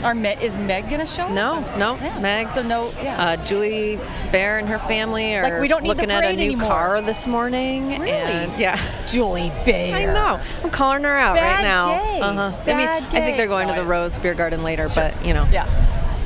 But we can make fun of her. She's not here. Yeah, now we can. She can't hear us. I know. I hope she doesn't show up, and then I'll look like a real asshole. But not the first time. I know. Probably a couple times before. Well, and you've been kind of you're straight, but you've been in the gay community forever. Yeah, I was thinking about that too. My best friend came out to me when she was, I think we were 14 or something, at a Christian rock music festival. Yeah. So no way. Yeah, it was a heavy Christian rock. It's called Cornerstone. It was in a cornfield in Illinois. I love that. Yeah. I love that. And we stopped going to the Christian music. Did they have altar calls at the, they'd sing a song and then have altar calls? Come on up. I love that. Yeah. But yeah, I feel like it's just been such a part of my life forever. And I knew Nora was gay way before she came out to me. So right. So it's always been just part of your whatever. Yeah. Was anybody in your family gay, growing up? No. No? No, and I grew up in a pretty boring suburb. Yeah. Very no gay white. Uncles, none of that stuff. My parents' best friend, who actually officiated our wedding, turned out to be gay at he came out of the closet at 55 years old, something ridiculous like that. But we all kind of suspected that early on too. But that was still before I was yeah, and so it's never been weird to you. You never thought this or that of it, or was it? I mean, even when you were 14, you're just no, whatever. I mean, how did you even put it together in a way? I feel like, you know what I think it was? I think Ellen. I think it was right around the same time as Ellen had come out. But it, for some reason, it had existed in my world before that. But when you saw Ellen, were you like, oh wait, I know people like that? Yeah, totally. Like she seemed like a familiar archetype to you. Absolutely. Yeah. Okay. That was helpful. The Ellen thing was helpful. I think it was huge, totally. right? Yeah, it was very kind huge. of life-changing for television. No, when that happened, and that was very big. What was that? 95 or I don't know, but it was a big deal. That's the first that I can remember. I mean, there must have been gay people on. But I mean, I just like a straight girl from the suburbs. I was more of like wondering how you even recognized it. But it was coming into the culture just a little bit, but still not accepted. But it never fazed you. And then you had your friend, and then you remained friends and felt. Oh yeah, we're still way connected. You're still really close to her, and then of course Meg in college. You guys were besties. Yeah. Meg and I have quite the history together. Was she out the whole time that you knew her? No. Oh wait, she was in the closet when you met? Can you tell me? Nobody will hear us. Okay. Here's this funny story. She had developed her first. I don't know if it was her first, but her first adult crush on a woman. Our freshman year in college, and it was on me. Ooh. And we were best friends. Yeah, I do know that she had a crush on you because I learned about that. But that's super awesome. Right. So here's the funniest part. Yeah. I don't know if she told you this part. She, instead of telling me to my face, she would act so weird around me. She would like run out of the room every time I walked in and just like blush and hunch and creep out like she does. And I was like, what the hell is going on? I don't get it. Finally, she slid. I still have it. The typed out letter. No. Under my That's door. Awesome. Under my dorm room door. That said something like, I wish I could. I mean, it was in true Meg fashion. It was like beautiful ridiculousness where she was just like, I kind of sort of have a little crush on you. Right. Something. And I wrote back on a printed out piece of paper, slid under her door or something. I quoted Robin Hood or something. I mean, it was so of the time, you know. Like your response was super serious response type of thing? No. It was totally light and like, oh, okay. Jesus Christ, just give me a hug. Like, I'm straight. Like, I'm not gonna make out with you, but I love you, exactly. And I hope we can get over this. And you did, and you guys have remained really close forever, and you both have families. We call each other our LTRs, long-term relationships. That's really awesome. I mean, I love Meg like crazy, Who doesn't? as you know. I mean, and I can just, even though I didn't know her at that time, she was still young when I met her. I can totally see that awkwardness. Yeah. And of course, mixed with like how stunningly beautiful she is. Yeah. You know, so she's got all these things going for her, but she doesn't have the personality of a good-looking person. No. Do you know what I mean? She's not arrogant in that way. Too biting and like unsure of herself. She's unsure of herself, yet ridiculously good looking. Totally. Yeah. Which is a nice combination, I gotta say. I would imagine it would be. Yeah. No, that's a great story. So you've been just in it with your gay friends forever. Yeah. Somehow I've just like attracted them all my life. I don't know. You really have. Because I've known Nora since I was like probably 7 years old. Right. You're like my sister Lisa. It's always with the gay friends, but always totally straight. Yeah, and of course I ended up as a fucking hairstylist. I mean, I'm just surrounded all the time by gays. It's a gay occupation. It is. Super gay. Thanks so much for, catching me up on your gay thing. No, sorry, that was just a little history. No, it was great. Gayness. Yeah, I'll pass it by Meg. Okay. We'll get the okay. She'll be fine. She'll laugh. She can be outed. She can. Maybe you want to talk to her too and get her side of the story. Oh yeah. Yeah. Totally. That's good journalism. Yeah. Well, happy Gay Pride. I love you. Oh, I love you.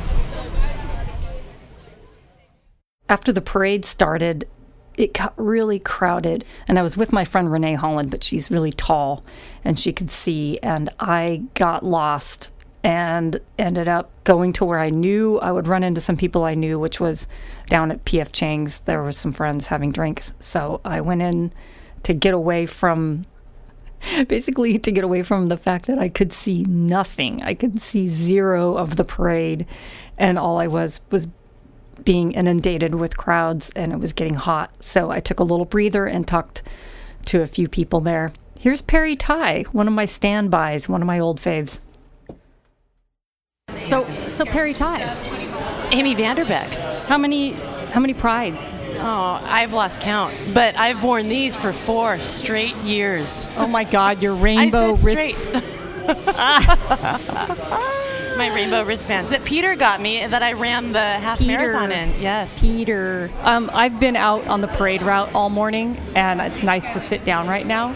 But it is so crazy out there. Oh, yeah. There's zero chance that you can ever actually see the parade. Oh, yeah, that's why we were up in the penthouse watching from the deck. Oh, you were watching it from there? Yeah, just for like an hour. Yeah, it's... every year I miss Dykes on Bikes. Every single year. You miss Dykes on Bikes? I missed it because it starts at 11. Why can't it start at noon? Maybe noon, 12:30, But 1 if it o'clock? started at noon, you'd still be late. Truth, right. yes. You know? 'Cause yeah. So come on, try to think of it. How many prides? How many prides? Gosh, so... I'm 45 years old, and I'm... Shameful. I am going to say probably, I worked, when I was younger, I worked on fishing boats. I was in Alaska a lot. I missed a lot of stuff, but I would say probably pretty consistently since the mid-90s. So, yeah, pretty consistently. And they were on Broadway. They were on Broadway, and that was my favorite. I lament the 90s like nobody's business. And it's really hard not to get... It's really hard not to get nostalgic and lament when things were on Broadway because it was so much. One, you could see the parade.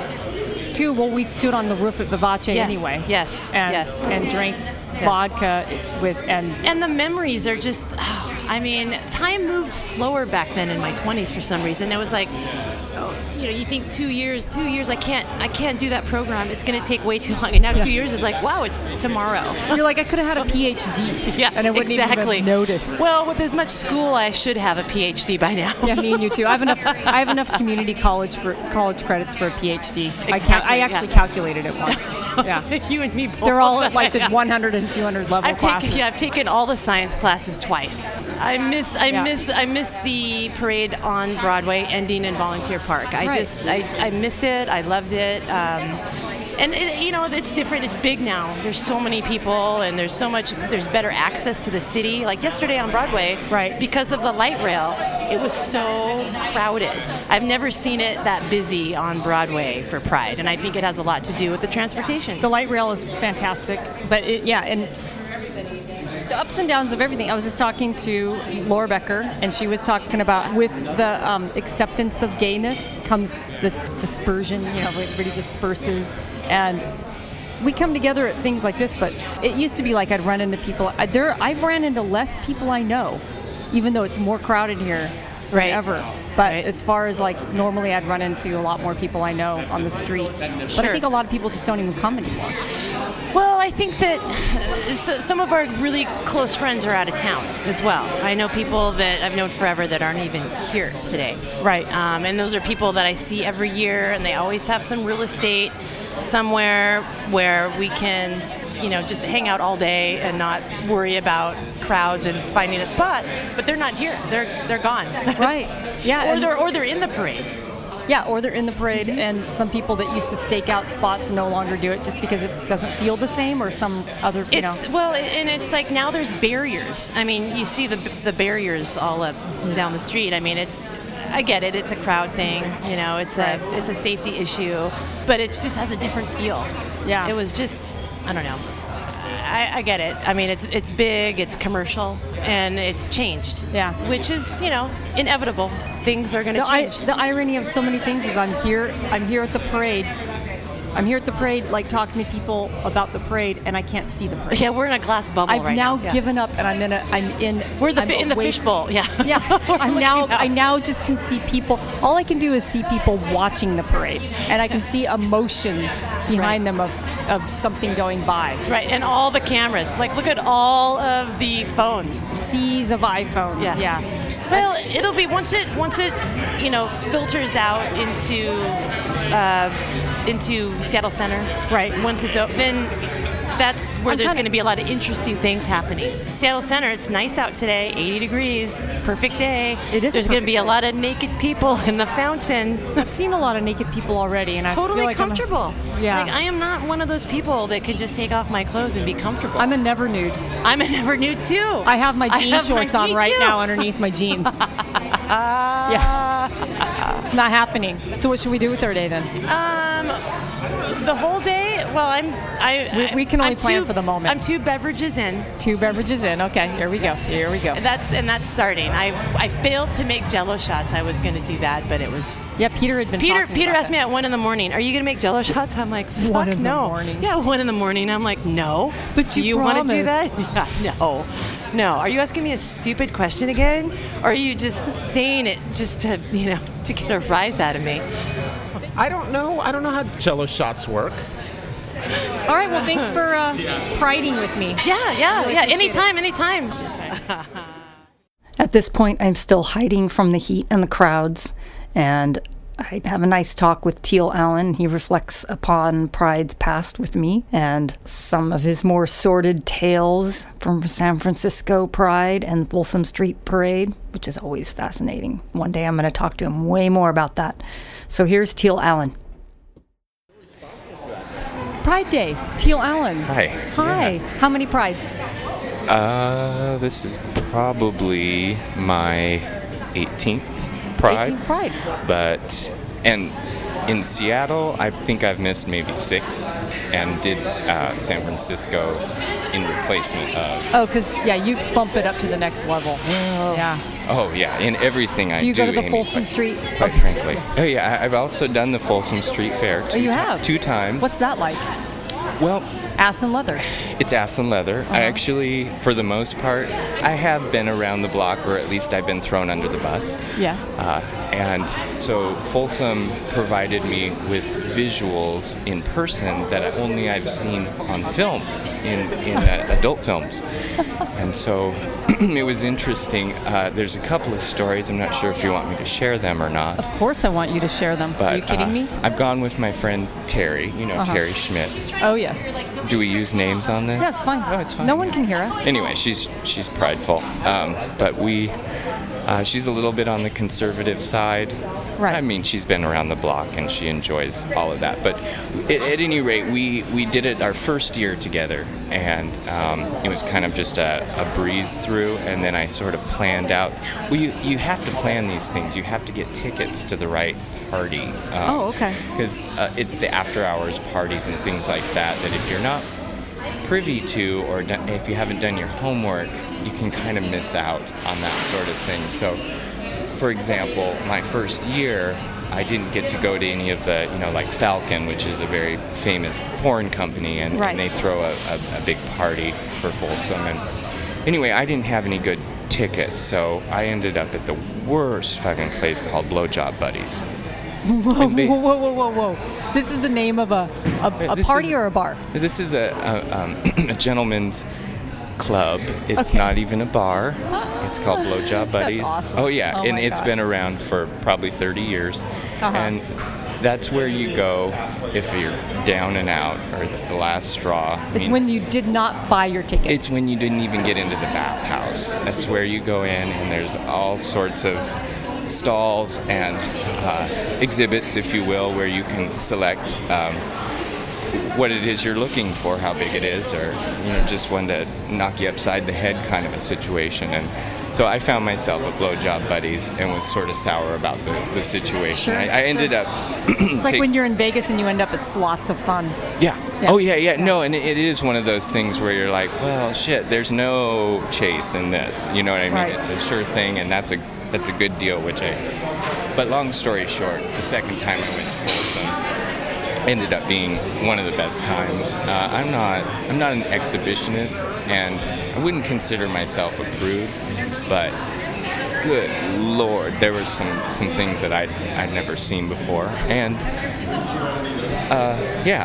Kink.com is a famous sort of porn company that does exhibitions with torture and that kind of stuff. And so I'd never seen people get electrocuted, like right up the ass or up in the nose, and men and women alike. And so that was pretty cool. Yeah. Wow, that's quite a show. It is. And actually, I really, now that you've got me talking, I've got to start thinking of more of my stories. I know you have a lot of them. Well, I do. And so maybe we could resume some more of this conversation in a bit. Absolutely. All right. Thanks for talking to me. You're absolutely welcome. Thank you, Amy. Thanks, Teal. Here's my friend Darcy Eakins reflecting on coming out when you live in Federal Way and 18 years of pride. I had no idea about gay male porn yesterday, and I don't find it a turn on, but apparently lesbians do. Is that true? You're not a lesbian. I know. I know this, but I don't find it, like, I think it's so funny that well, I don't either. I mean, that explains it. You're not a lesbian. Well, I mean, it's not my thing, but I do think it's funny that you said, why don't I find it a turn on? All these lesbians find it a turn on. It's like, It's not your thing, but so girl on girl porn, does that work for you? A little bit. Okay. That doesn't do it for me. How many prides for you, Darcy Eakins? First Pride was 1998. That's the weekend I came out. You were in Seattle? Yes. Okay. Yep. Where did you live? At the time, I was in Federal Way, of all places. That seems so you. Gross. Originally from Tukwila. And how do you, what are your feelings on Pride? Do you usually like it? Yeah, it's different now, a little bit older. Uh-huh. Don't go dancing anymore. No. Did you ever drink? Because you're a non-drinker. Yeah. Oh, I still drink. Oh, you do? Okay. You're like, I can have no fun, no gluten, no alcohol, I know. nothing. Air and sorrow. Air and sorrow. Yes. Yes. It's just wasting away. So Pride for me is hanging out with my friends. When I first came out in my first Pride, it was kind of scary, really, because I wasn't out to any of my coworkers. I worked for a very homophobic woman who was closeted. When we finally came, my partner and I worked for the same company, and we finally decided to come out that following year, we got fired, and it was close to our second Pride, right? Pride of 1999, and we lost our jobs, so we didn't celebrate. We didn't come out. We didn't do anything that year. So it's for me, Pride is just being able to celebrate with my friends. Everything out there is corporate. Your expectations, or do you have any expectations? Not at all. No, it's okay. So it just comes and goes, and you get from it what you can. And you if I see my friends, we get to hang out, then it's been a great weekend. Yeah. Anytime you have gay pride, or any kind of event where there are gay people, you're going to have the gay protesters who come with their giant, ugly signs with the cheapest possible graphics and terrible fonts telling us all that we're going to hell. And, you know, it's just what you get used to. We're very, very used to it as gay people. I like to ignore them. I think that a lot of them got more attention than I wish that they would have. And I struggled really hard. I went by this guy. There was one he's kind of a lone wolf. And I actually wish I would have asked him this. When you have to go to the bathroom, that thing doesn't fit inside a building. Like, do you ask somebody to hold the sign? So, like, hey, can you hold this sign that says, repent, gay, hate, gonna die if you don't, like, you know, go ahead and just hold this for me. I mean, and what does he do? Lay it down? Or does he just have a catheter? I don't know. And he's alone.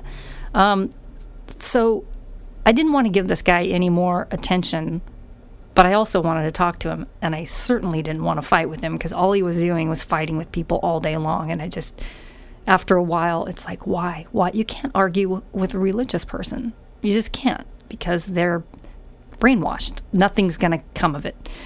But I did want to talk to him. I don't know why. I just felt compelled. I also didn't really want to make fun of him. I just made fun of him just a little bit because I had to go undercover because I didn't want to fight. So here's our conversation. Not a fight, just a conversation. Okay. Hey, I just wanted to thank you for doing God's work. You're doing good.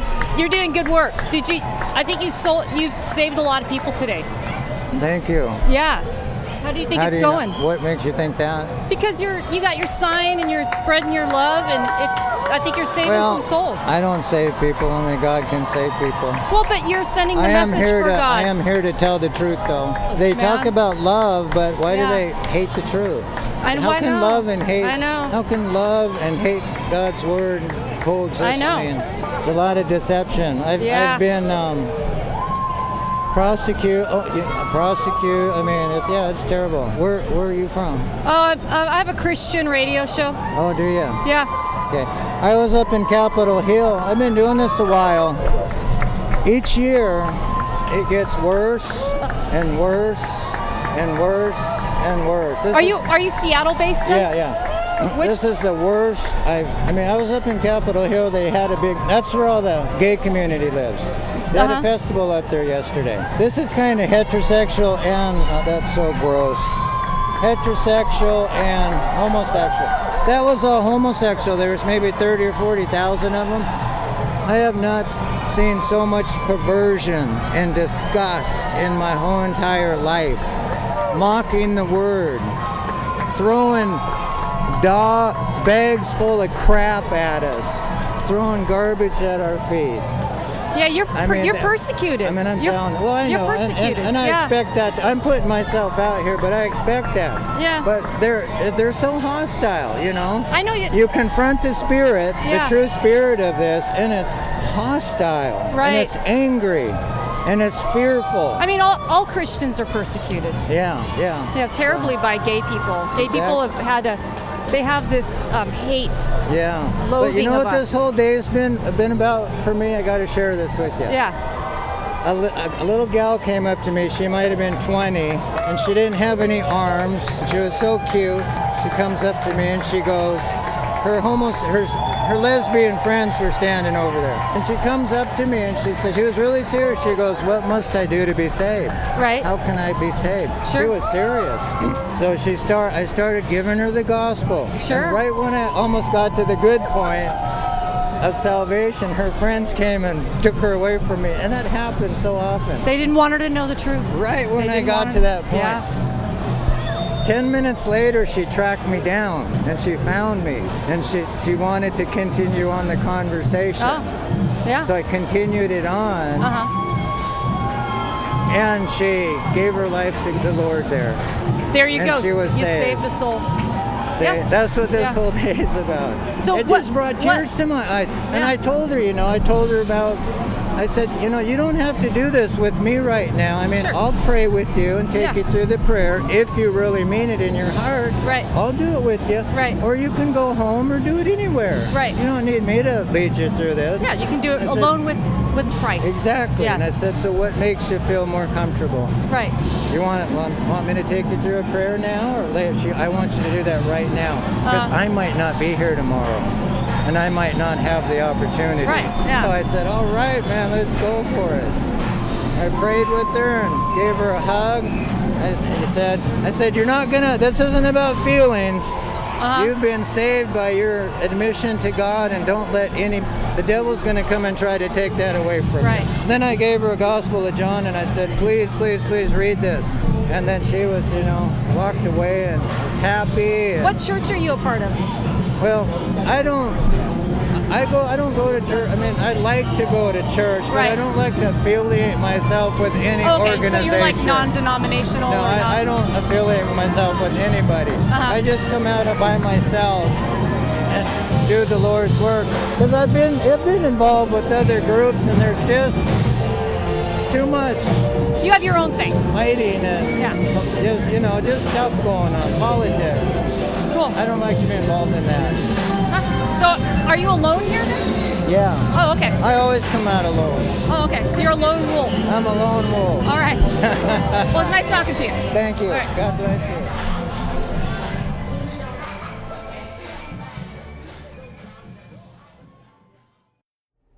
Both my sister Lisa and my friend Peter couldn't get enough of this one guy on Capitol Hill who was a naturalist, nudist. He was one of the naked cyclists, but on Saturday before the parade, so before they saw him on a bicycle, they just saw him walking around, and they were both very attracted to him.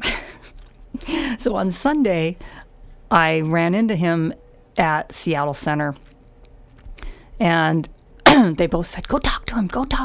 And I was like, well, what am I going to talk to him about?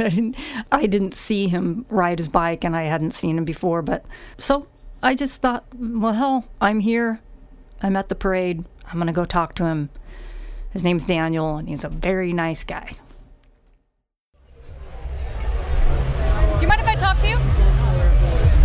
My name's Amy. Hi, Amy. I'm Daniel. My sister saw you yesterday, and she thought you just had this great energy and personality. Really? Yeah, and wanted me to talk to you. No way. Yeah. She's over there leaning on that whale. Okay, yeah. She's got blonde hair. Anyway, so are you part of a group, or is this just something? Do you do this every year, like, get naked? This is my first year actually being in the Pride Parade. But last year I was in the Fremont Solstice Parade. Okay, so you're generally. Are you a bicyclist? You're one of the bicyclists. Okay. And that's your group. How long have you been part of that group? And the group is that rode today is Body Pride. Body Pride. Okay. Yeah. Is Goddess Kring in that group? Who? Goddess Kring. I don't know. Kringen? Okay. I'm new to the group, so You're new to the group? I don't really know everybody, but they're all they're in the group. Right. Yeah. Is it gay or just not No, it's necessarily? not. It's all sexual orientations, genders. Great. And do you get new members all the time? I think so. Yeah. Is it hard? I mean, I'm a cyclist, but I've never ridden naked. But are there any problems, like with your, where the butt meets the seat? When it kind of hurts a little more when you hit a bump. Oh, I bet. Right in the, Yeah, for a man especially. in the nuts there or could be problems. in the butt, You got to take it easy. But people always love You got to kind of get up off the seat a little bit. Yeah, people always love the naked cyclists. Yeah. They always get a big applause. I think because naked cyclists are always in a good mood, and they're not. You can't be like drunk and ride a bicycle, so they're usually sober and healthy. Yeah. Like health. It's kind of a healthy living thing in a way. Do you know what I mean? Absolutely. Yeah. And do you guys hang out socially outside of this? Yeah, usually after one of the events, like right now we're here in the park, just hanging out. Sometimes they'll go to, after the Fremont, we'll go to Gasworks Park, hang out there, eat, socialize. Okay. Everybody rinses off their paint in the water. So here, we were planning on probably going down into the fountain, washing off. Oh, okay, cool. Yeah. Are you a naturalist? Is that I what am. you would call? Okay. Yeah. All year round, or I mean, like, do you have I groups? try to be, but if I'm too cold, put on my Well, yeah, if you're too cold. put on my stuff, Yeah. Well, it's Rain, if it's raining. Do you find that? Since you're nude and your friends are, that there's, in a way, that strips away the artifice and makes conversation more real? Absolutely. Yeah. Do you think that's a motivation of why you do it? People they're just more genuine in themselves. They're not hiding anything. Right. Like physically. So There's in a really way, nothing to hide. Yeah. That's kind of cool. Nothing to hide behind. Yeah. I like that. Yeah, it's a very open, just natural way of living, Yeah. Cool. Well, thanks for talking to me. Oh, my pleasure. And have a great Pride. Thank you, too. Spread love. So just to come full circle on all of Pride, well, Monday I had gone into a bit of a funk after Pride, maybe just doing too much stuff and everything being over. And Tuesday morning I still wasn't feeling very good. And so I put on my Facebook asking if somebody would come meet me for coffee and talk, kind of a post-Pride interview or conversation discussing the weekend and all that it meant to us. And I got a message from Becky Selengut. She's a chef and she's written 3 cookbooks, and you can check out her stuff on beckyselengut.com. I'll put a link in the description. She was bummed out that morning. I had reached somebody who was having, and she coined this term and it cracked me up, post-Pridum. So there's Becky in bed, suffering from post-Pridum, not wanting to get out of bed, and then she sees my Facebook message and she meets me had Vivace, and has a chat with me, and I very much appreciated it. So here's Becky. Remember Phil Donahue? Totally remember Phil Donahue. I miss Phil Donahue. I really liked him. The Silver Fox. This is the kind of microphone he would walk down the aisles with. Remember? Yeah. It's got the long handle for interviewing. Yeah. He would have a flick motion. He did. He had a real style. Uh-huh. Yeah. I enjoyed it. Wonder if he ever injured anyone. Like accidentally thunked them. Yeah. Is he still alive? Oh, yeah. Okay. He's married to Marlo Thomas of That Girl. Oh. Yeah. Oh. Yeah. Anyway, I don't even know how to say your last name. Becky. What is it? I'm going to leave you out to dry. I'm going to leave you out to dry. Okay. No, just let's hear all the possibilities. Oh my God. I pretend you're German. Oh. Salungen. Seelengut. Oh. That's a German, but everyone says Seelengut. And how do you say it? Seelengut. Okay. All right. I wouldn't have figured that out. Yeah. I just see your name. Yeah, it becomes like an image, like an emoticon. Yeah. It's like it just makes a clicky sound. You're like, I don't know what that is. I see the name, and I immediately kind of like it goes over my head, and I don't even try to pronounce it. That's how I am with Game of Thrones. Yeah. Oh, I can't keep up with the names on there. Mm-hmm. So thanks for meeting with me this morning, because I'm having post-Pride blues. I get it. Did you do Pride? Did you go? Massively. I did Pride this year. Like which events? All of the events. Yes. Dyke March, Trans Pride. Yes. The parade. The parade, of course. Wild Rose Beer Garden. 2 days you running. Did the Rose Beer Garden 2 days? 2 days in a row. How crazy was it? It wasn't too crazy. It was really fun. Really? Just ran into old friends. Oh yeah, it was just great. It didn't look that busy the first night. Like it looked really empty, but the weather was really bad. Right. And I never went in there. By that time of the day, I needed to go home. I understand that, and that's how I usually am. I usually do like one thing or two things on Pride, but for some reason the Orlando thing, I just had this huge pull in me to I had to be at all of the things. Was it bigger this year? Because it seemed like it. It seemed like it, but maybe that's just it just seemed the vibe. Absolutely. I think like 5 years ago when it first moved to the Seattle Center, it wasn't that crowded. Right. This time it was just shoulder to shoulder all the way. I mean, I'd be curious to know the numbers, because sometimes I feel like it's also how you're feeling internally that determines how big you feel the crowd is. Yeah. Because that first year we moved down to Seattle Center, everybody was sad. So it's like this people walking around with this sort of sadness. Because they wanted to be at Volunteer Park? They wanted to be at Volunteer Park, so I feel like it just looked empty. There's this very sad walk from Seattle Center to Capitol Hill on Sunday night. Yeah. It's like, oh, yeah. I don't do that. I don't do the Seattle Center part of it. You don't go down there? No, we went from the parade to the beer garden. Oh, back to the hill right away. We just skipped over that because you didn't want to what? Why didn't you go? Not that there's anything wrong with it, but anytime I've gone in the past, it always felt like it's over. And it just sort of felt like a dwindling. There's a coming back from vacation quality. Yeah, and I felt like going back to the Rose Garden, that's not the name of it, but the beer garden. Beer garden thing. It felt like it would be more celebratory, and it's 4 blocks from my house, so it just felt like I was, heading right home there. anyway. That's where I see you. Yeah. You're going to tell your story? Yeah. Well, I did. I tried to wave hi to Becky on the street, and then I was in a busy intersection. I'm a good cyclist because I cycle all the time, but somehow I crashed my crotch on the crossbar. And I blame you. You totally blame me. And I didn't even hear you. You were using your mute voice. Because I don't feel like I have a loss of hearing, but I feel like if someone was clearly yelling, Becky, I would turn around and acknowledge it. And so now it's become this thing that I'm this insufferable snob who just refuses to say hello to you. Who broke your crotch. Yeah, that's the word. Stubbed. Gave you.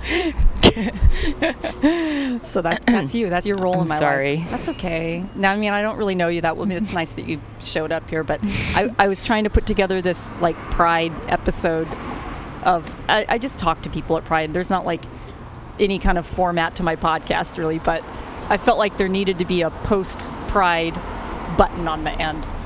And that's you, Becky. Awesome. You're my post-Pride interview. It's sort of do you think we should call it post-Pridem? Yeah. Yes. That's what I have even right now. Today's Tuesday. Post-Pridem. Yesterday was really bad. Yeah. It was, double plus Monday. It was very bad. And then double plus ungood Monday. Yeah. And then today is a little bit better, but I'm still feeling like, meh. Well, part of it is because you walk down the street, Capitol Hill, and on Pride, like, everyone is smiling and happy, and it feels like everyone's gay, or if they're not gay, they're gayish. Right. And gay for a day. The gay for the day, and everyone's just sort of, like, yeah, this is a big, fun celebration, and love is amazing, and hate sucks. And then it's like Monday, and it's like... This is like a really bad week-long hangover after Pride. Yep. It just feels not good. Post-Pride depression. And you were in bed this morning. You didn't want to get up. I didn't want to get up. Because you had post-Pridem. I had post-Pridem. Yeah, I did. I love Pride, and this year felt especially wonderful to me. I think because the week before I was like in a really bad slide, along with... What do you mean? Well, along with probably all gays and lesbians, post Orlando. Duh. What am I saying? And I think that it was, in a way I've never felt before, and I've always been very celebratory on Pride weekend, but in a way I've never felt before. I had to be with my people. Right. It was this huge pull. Yeah, Orlando, it did, I feel like everybody did need to get together around that, because I haven't even, it's one of those things where I keep kind of, orbiting by Orlando in my head, but I haven't been able to really go down, all the way down with it. I know you just said that you almost went all the way down with it until your girlfriend had to pull you out. Yeah. She just had to put the kibosh on the... Stop it! There's one thing to... I'm an empathetic person, and I'm very sensitive. Right. And so I'm like someone you want as a friend, because I'll be right there with you, but literally I am right there with you. Right. And it sometimes becomes my own pain. I don't have a ability to filter very well. You're a feeler. I'm a feeler. So I literally felt like people I knew died that day. And there's no amount of rationalization or someone telling me that you didn't know them that's going to make me feel better. Right. And so there's certain things I can do to feel better, and there's certain things I can do to feel worse, and I chose all the things that were worse. Oh. And why? Because I don't know. There's some part of my brain that sometimes feels comfortable or at home with a certain level of sadness. And I don't know. So the Orlando thing, it just took you down for a while, and you were just around the house getting increasingly more kind of pulled into it and just unable to function, like not able to work, not able to answer an email, not able to do the dishes, and you're self-employed. Would you say, that's... And so you have to be very motivated. You don't have somebody telling you what to do. No. So you can, if you get pulled away from the focus of your work. But it felt more important. Like I even justified it. Like, well, really, who the fuck cares about can I swear on this? Yeah. Who the fuck cares about a cookbook? I mean, like, people are getting killed. Like, you know what I mean?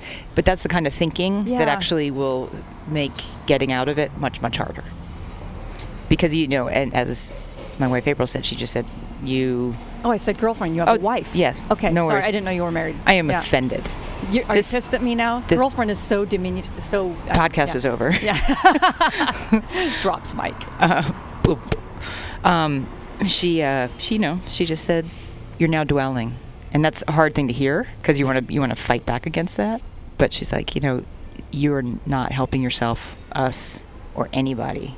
Right. By taking it all on. Cookbooks are important. These are the things that make life worth living, like connecting, eating with people. Just True. It's not like everybody can just stop. But I get what you mean. You got pulled in. You felt it big time. April pulled you out of it. Now you find a balance. Yeah, it's about balance always. And now you feel like you're back to work and you feel okay about it. Yeah, I mean it's a hard one. I mean, I think being sensitive is a very big strength. And I was always teased when I was a kid for being too sensitive. Did you cry or something? I wasn't maybe in my family I would cry, but I wasn't so much a big crier, but just my feelings would get hurt all the time. Right. And I would just I don't know.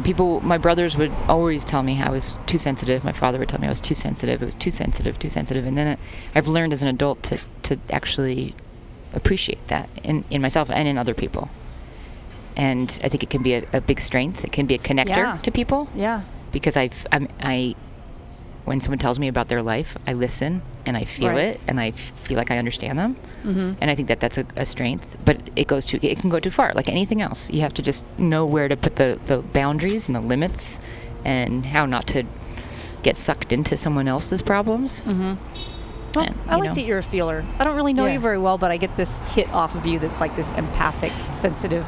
Maybe it's because I just told you that. No. You just seem. I don't know. I just instantly liked you. Oh, that's really sweet. I liked you too. Yeah, I met you at Shannon's party and instantly. You saved my dog. I mean, how could I not like you? I did save your dog. Yeah. This little rescue dog that I found in the street. That it ended up with Becky. Yeah. I found a dog that ran in front of my car, and then many things happened, and the dog passed through people, and then turns out that this is the dog. Yes. That was a very sad dog when I met it. Yep, and now it's a much, much happier, still slightly mentally ill ball of fluff. But aren't we all? Yeah. I mean, I'm glad you talked to me about like depression too, because that's interesting that, because, you're a very highly functional person. You're a successful person. You write books, which is amazing to me, that you have follow through.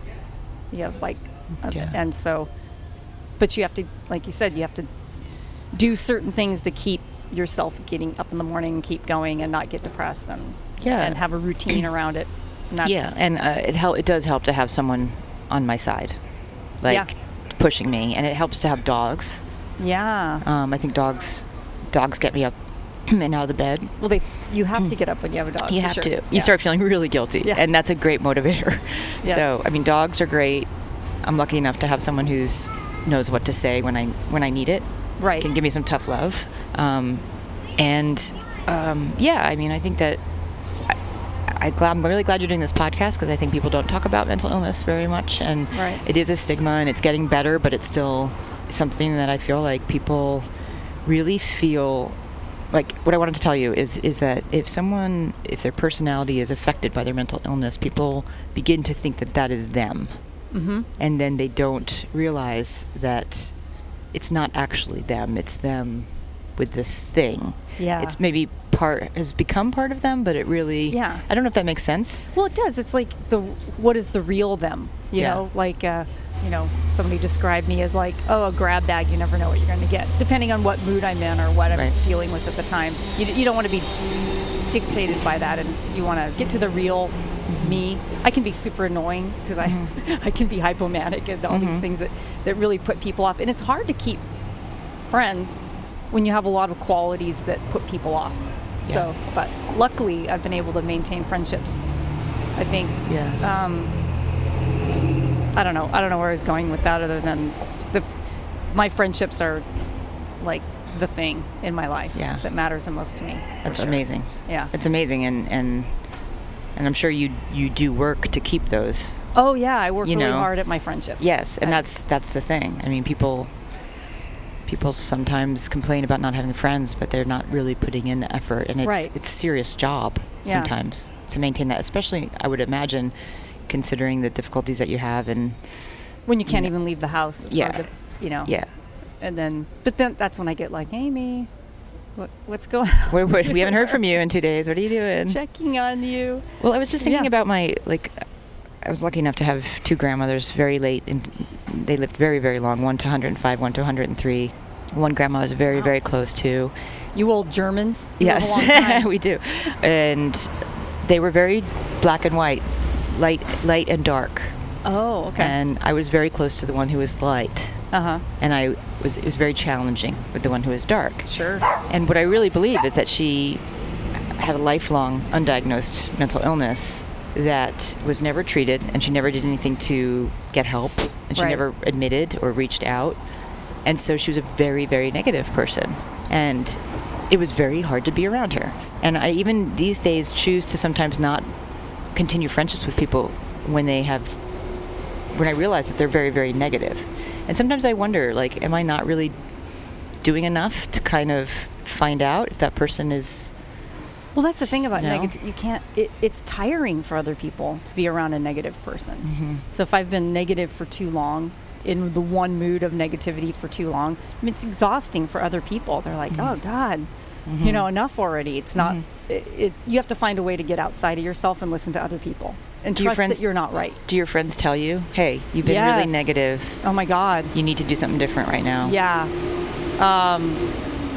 Those are good friends. Yeah, and my oldest sister really, I started to get a little negative on Sunday, and I was talking to her, and she's like, I think she just made a signal like a radio dial, like turn it down, turn it down, like, and switch gears, Mm-hmm. But I've learned to trust her and not get mad at her for doing things like that, you know? Yep. Like you have to go like, you know what, maybe I'm not right, and this person's Yeah. right, and you have to trust that other people maybe do have your best interest at heart, Yep. That's great. That's awesome. Does she have mental illness struggles as well, or no? No. I have 3 sisters, Uh-huh. and no, she's super highly functional. Super She's highly, yeah. but she's very That bitch. Oh my God.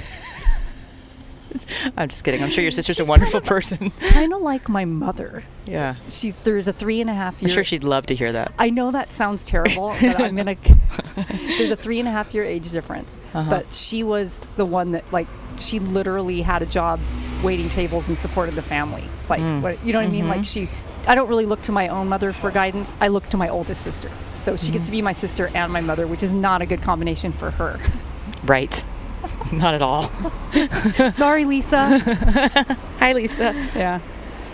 Well, I got to go take care of some children now. Do you? I do, which is going to be good. Nieces, nephews? No, my friends' kids. Oh, wonderful. Yeah. So kids keep you really present. Yeah. They need something from you all the time. All the time.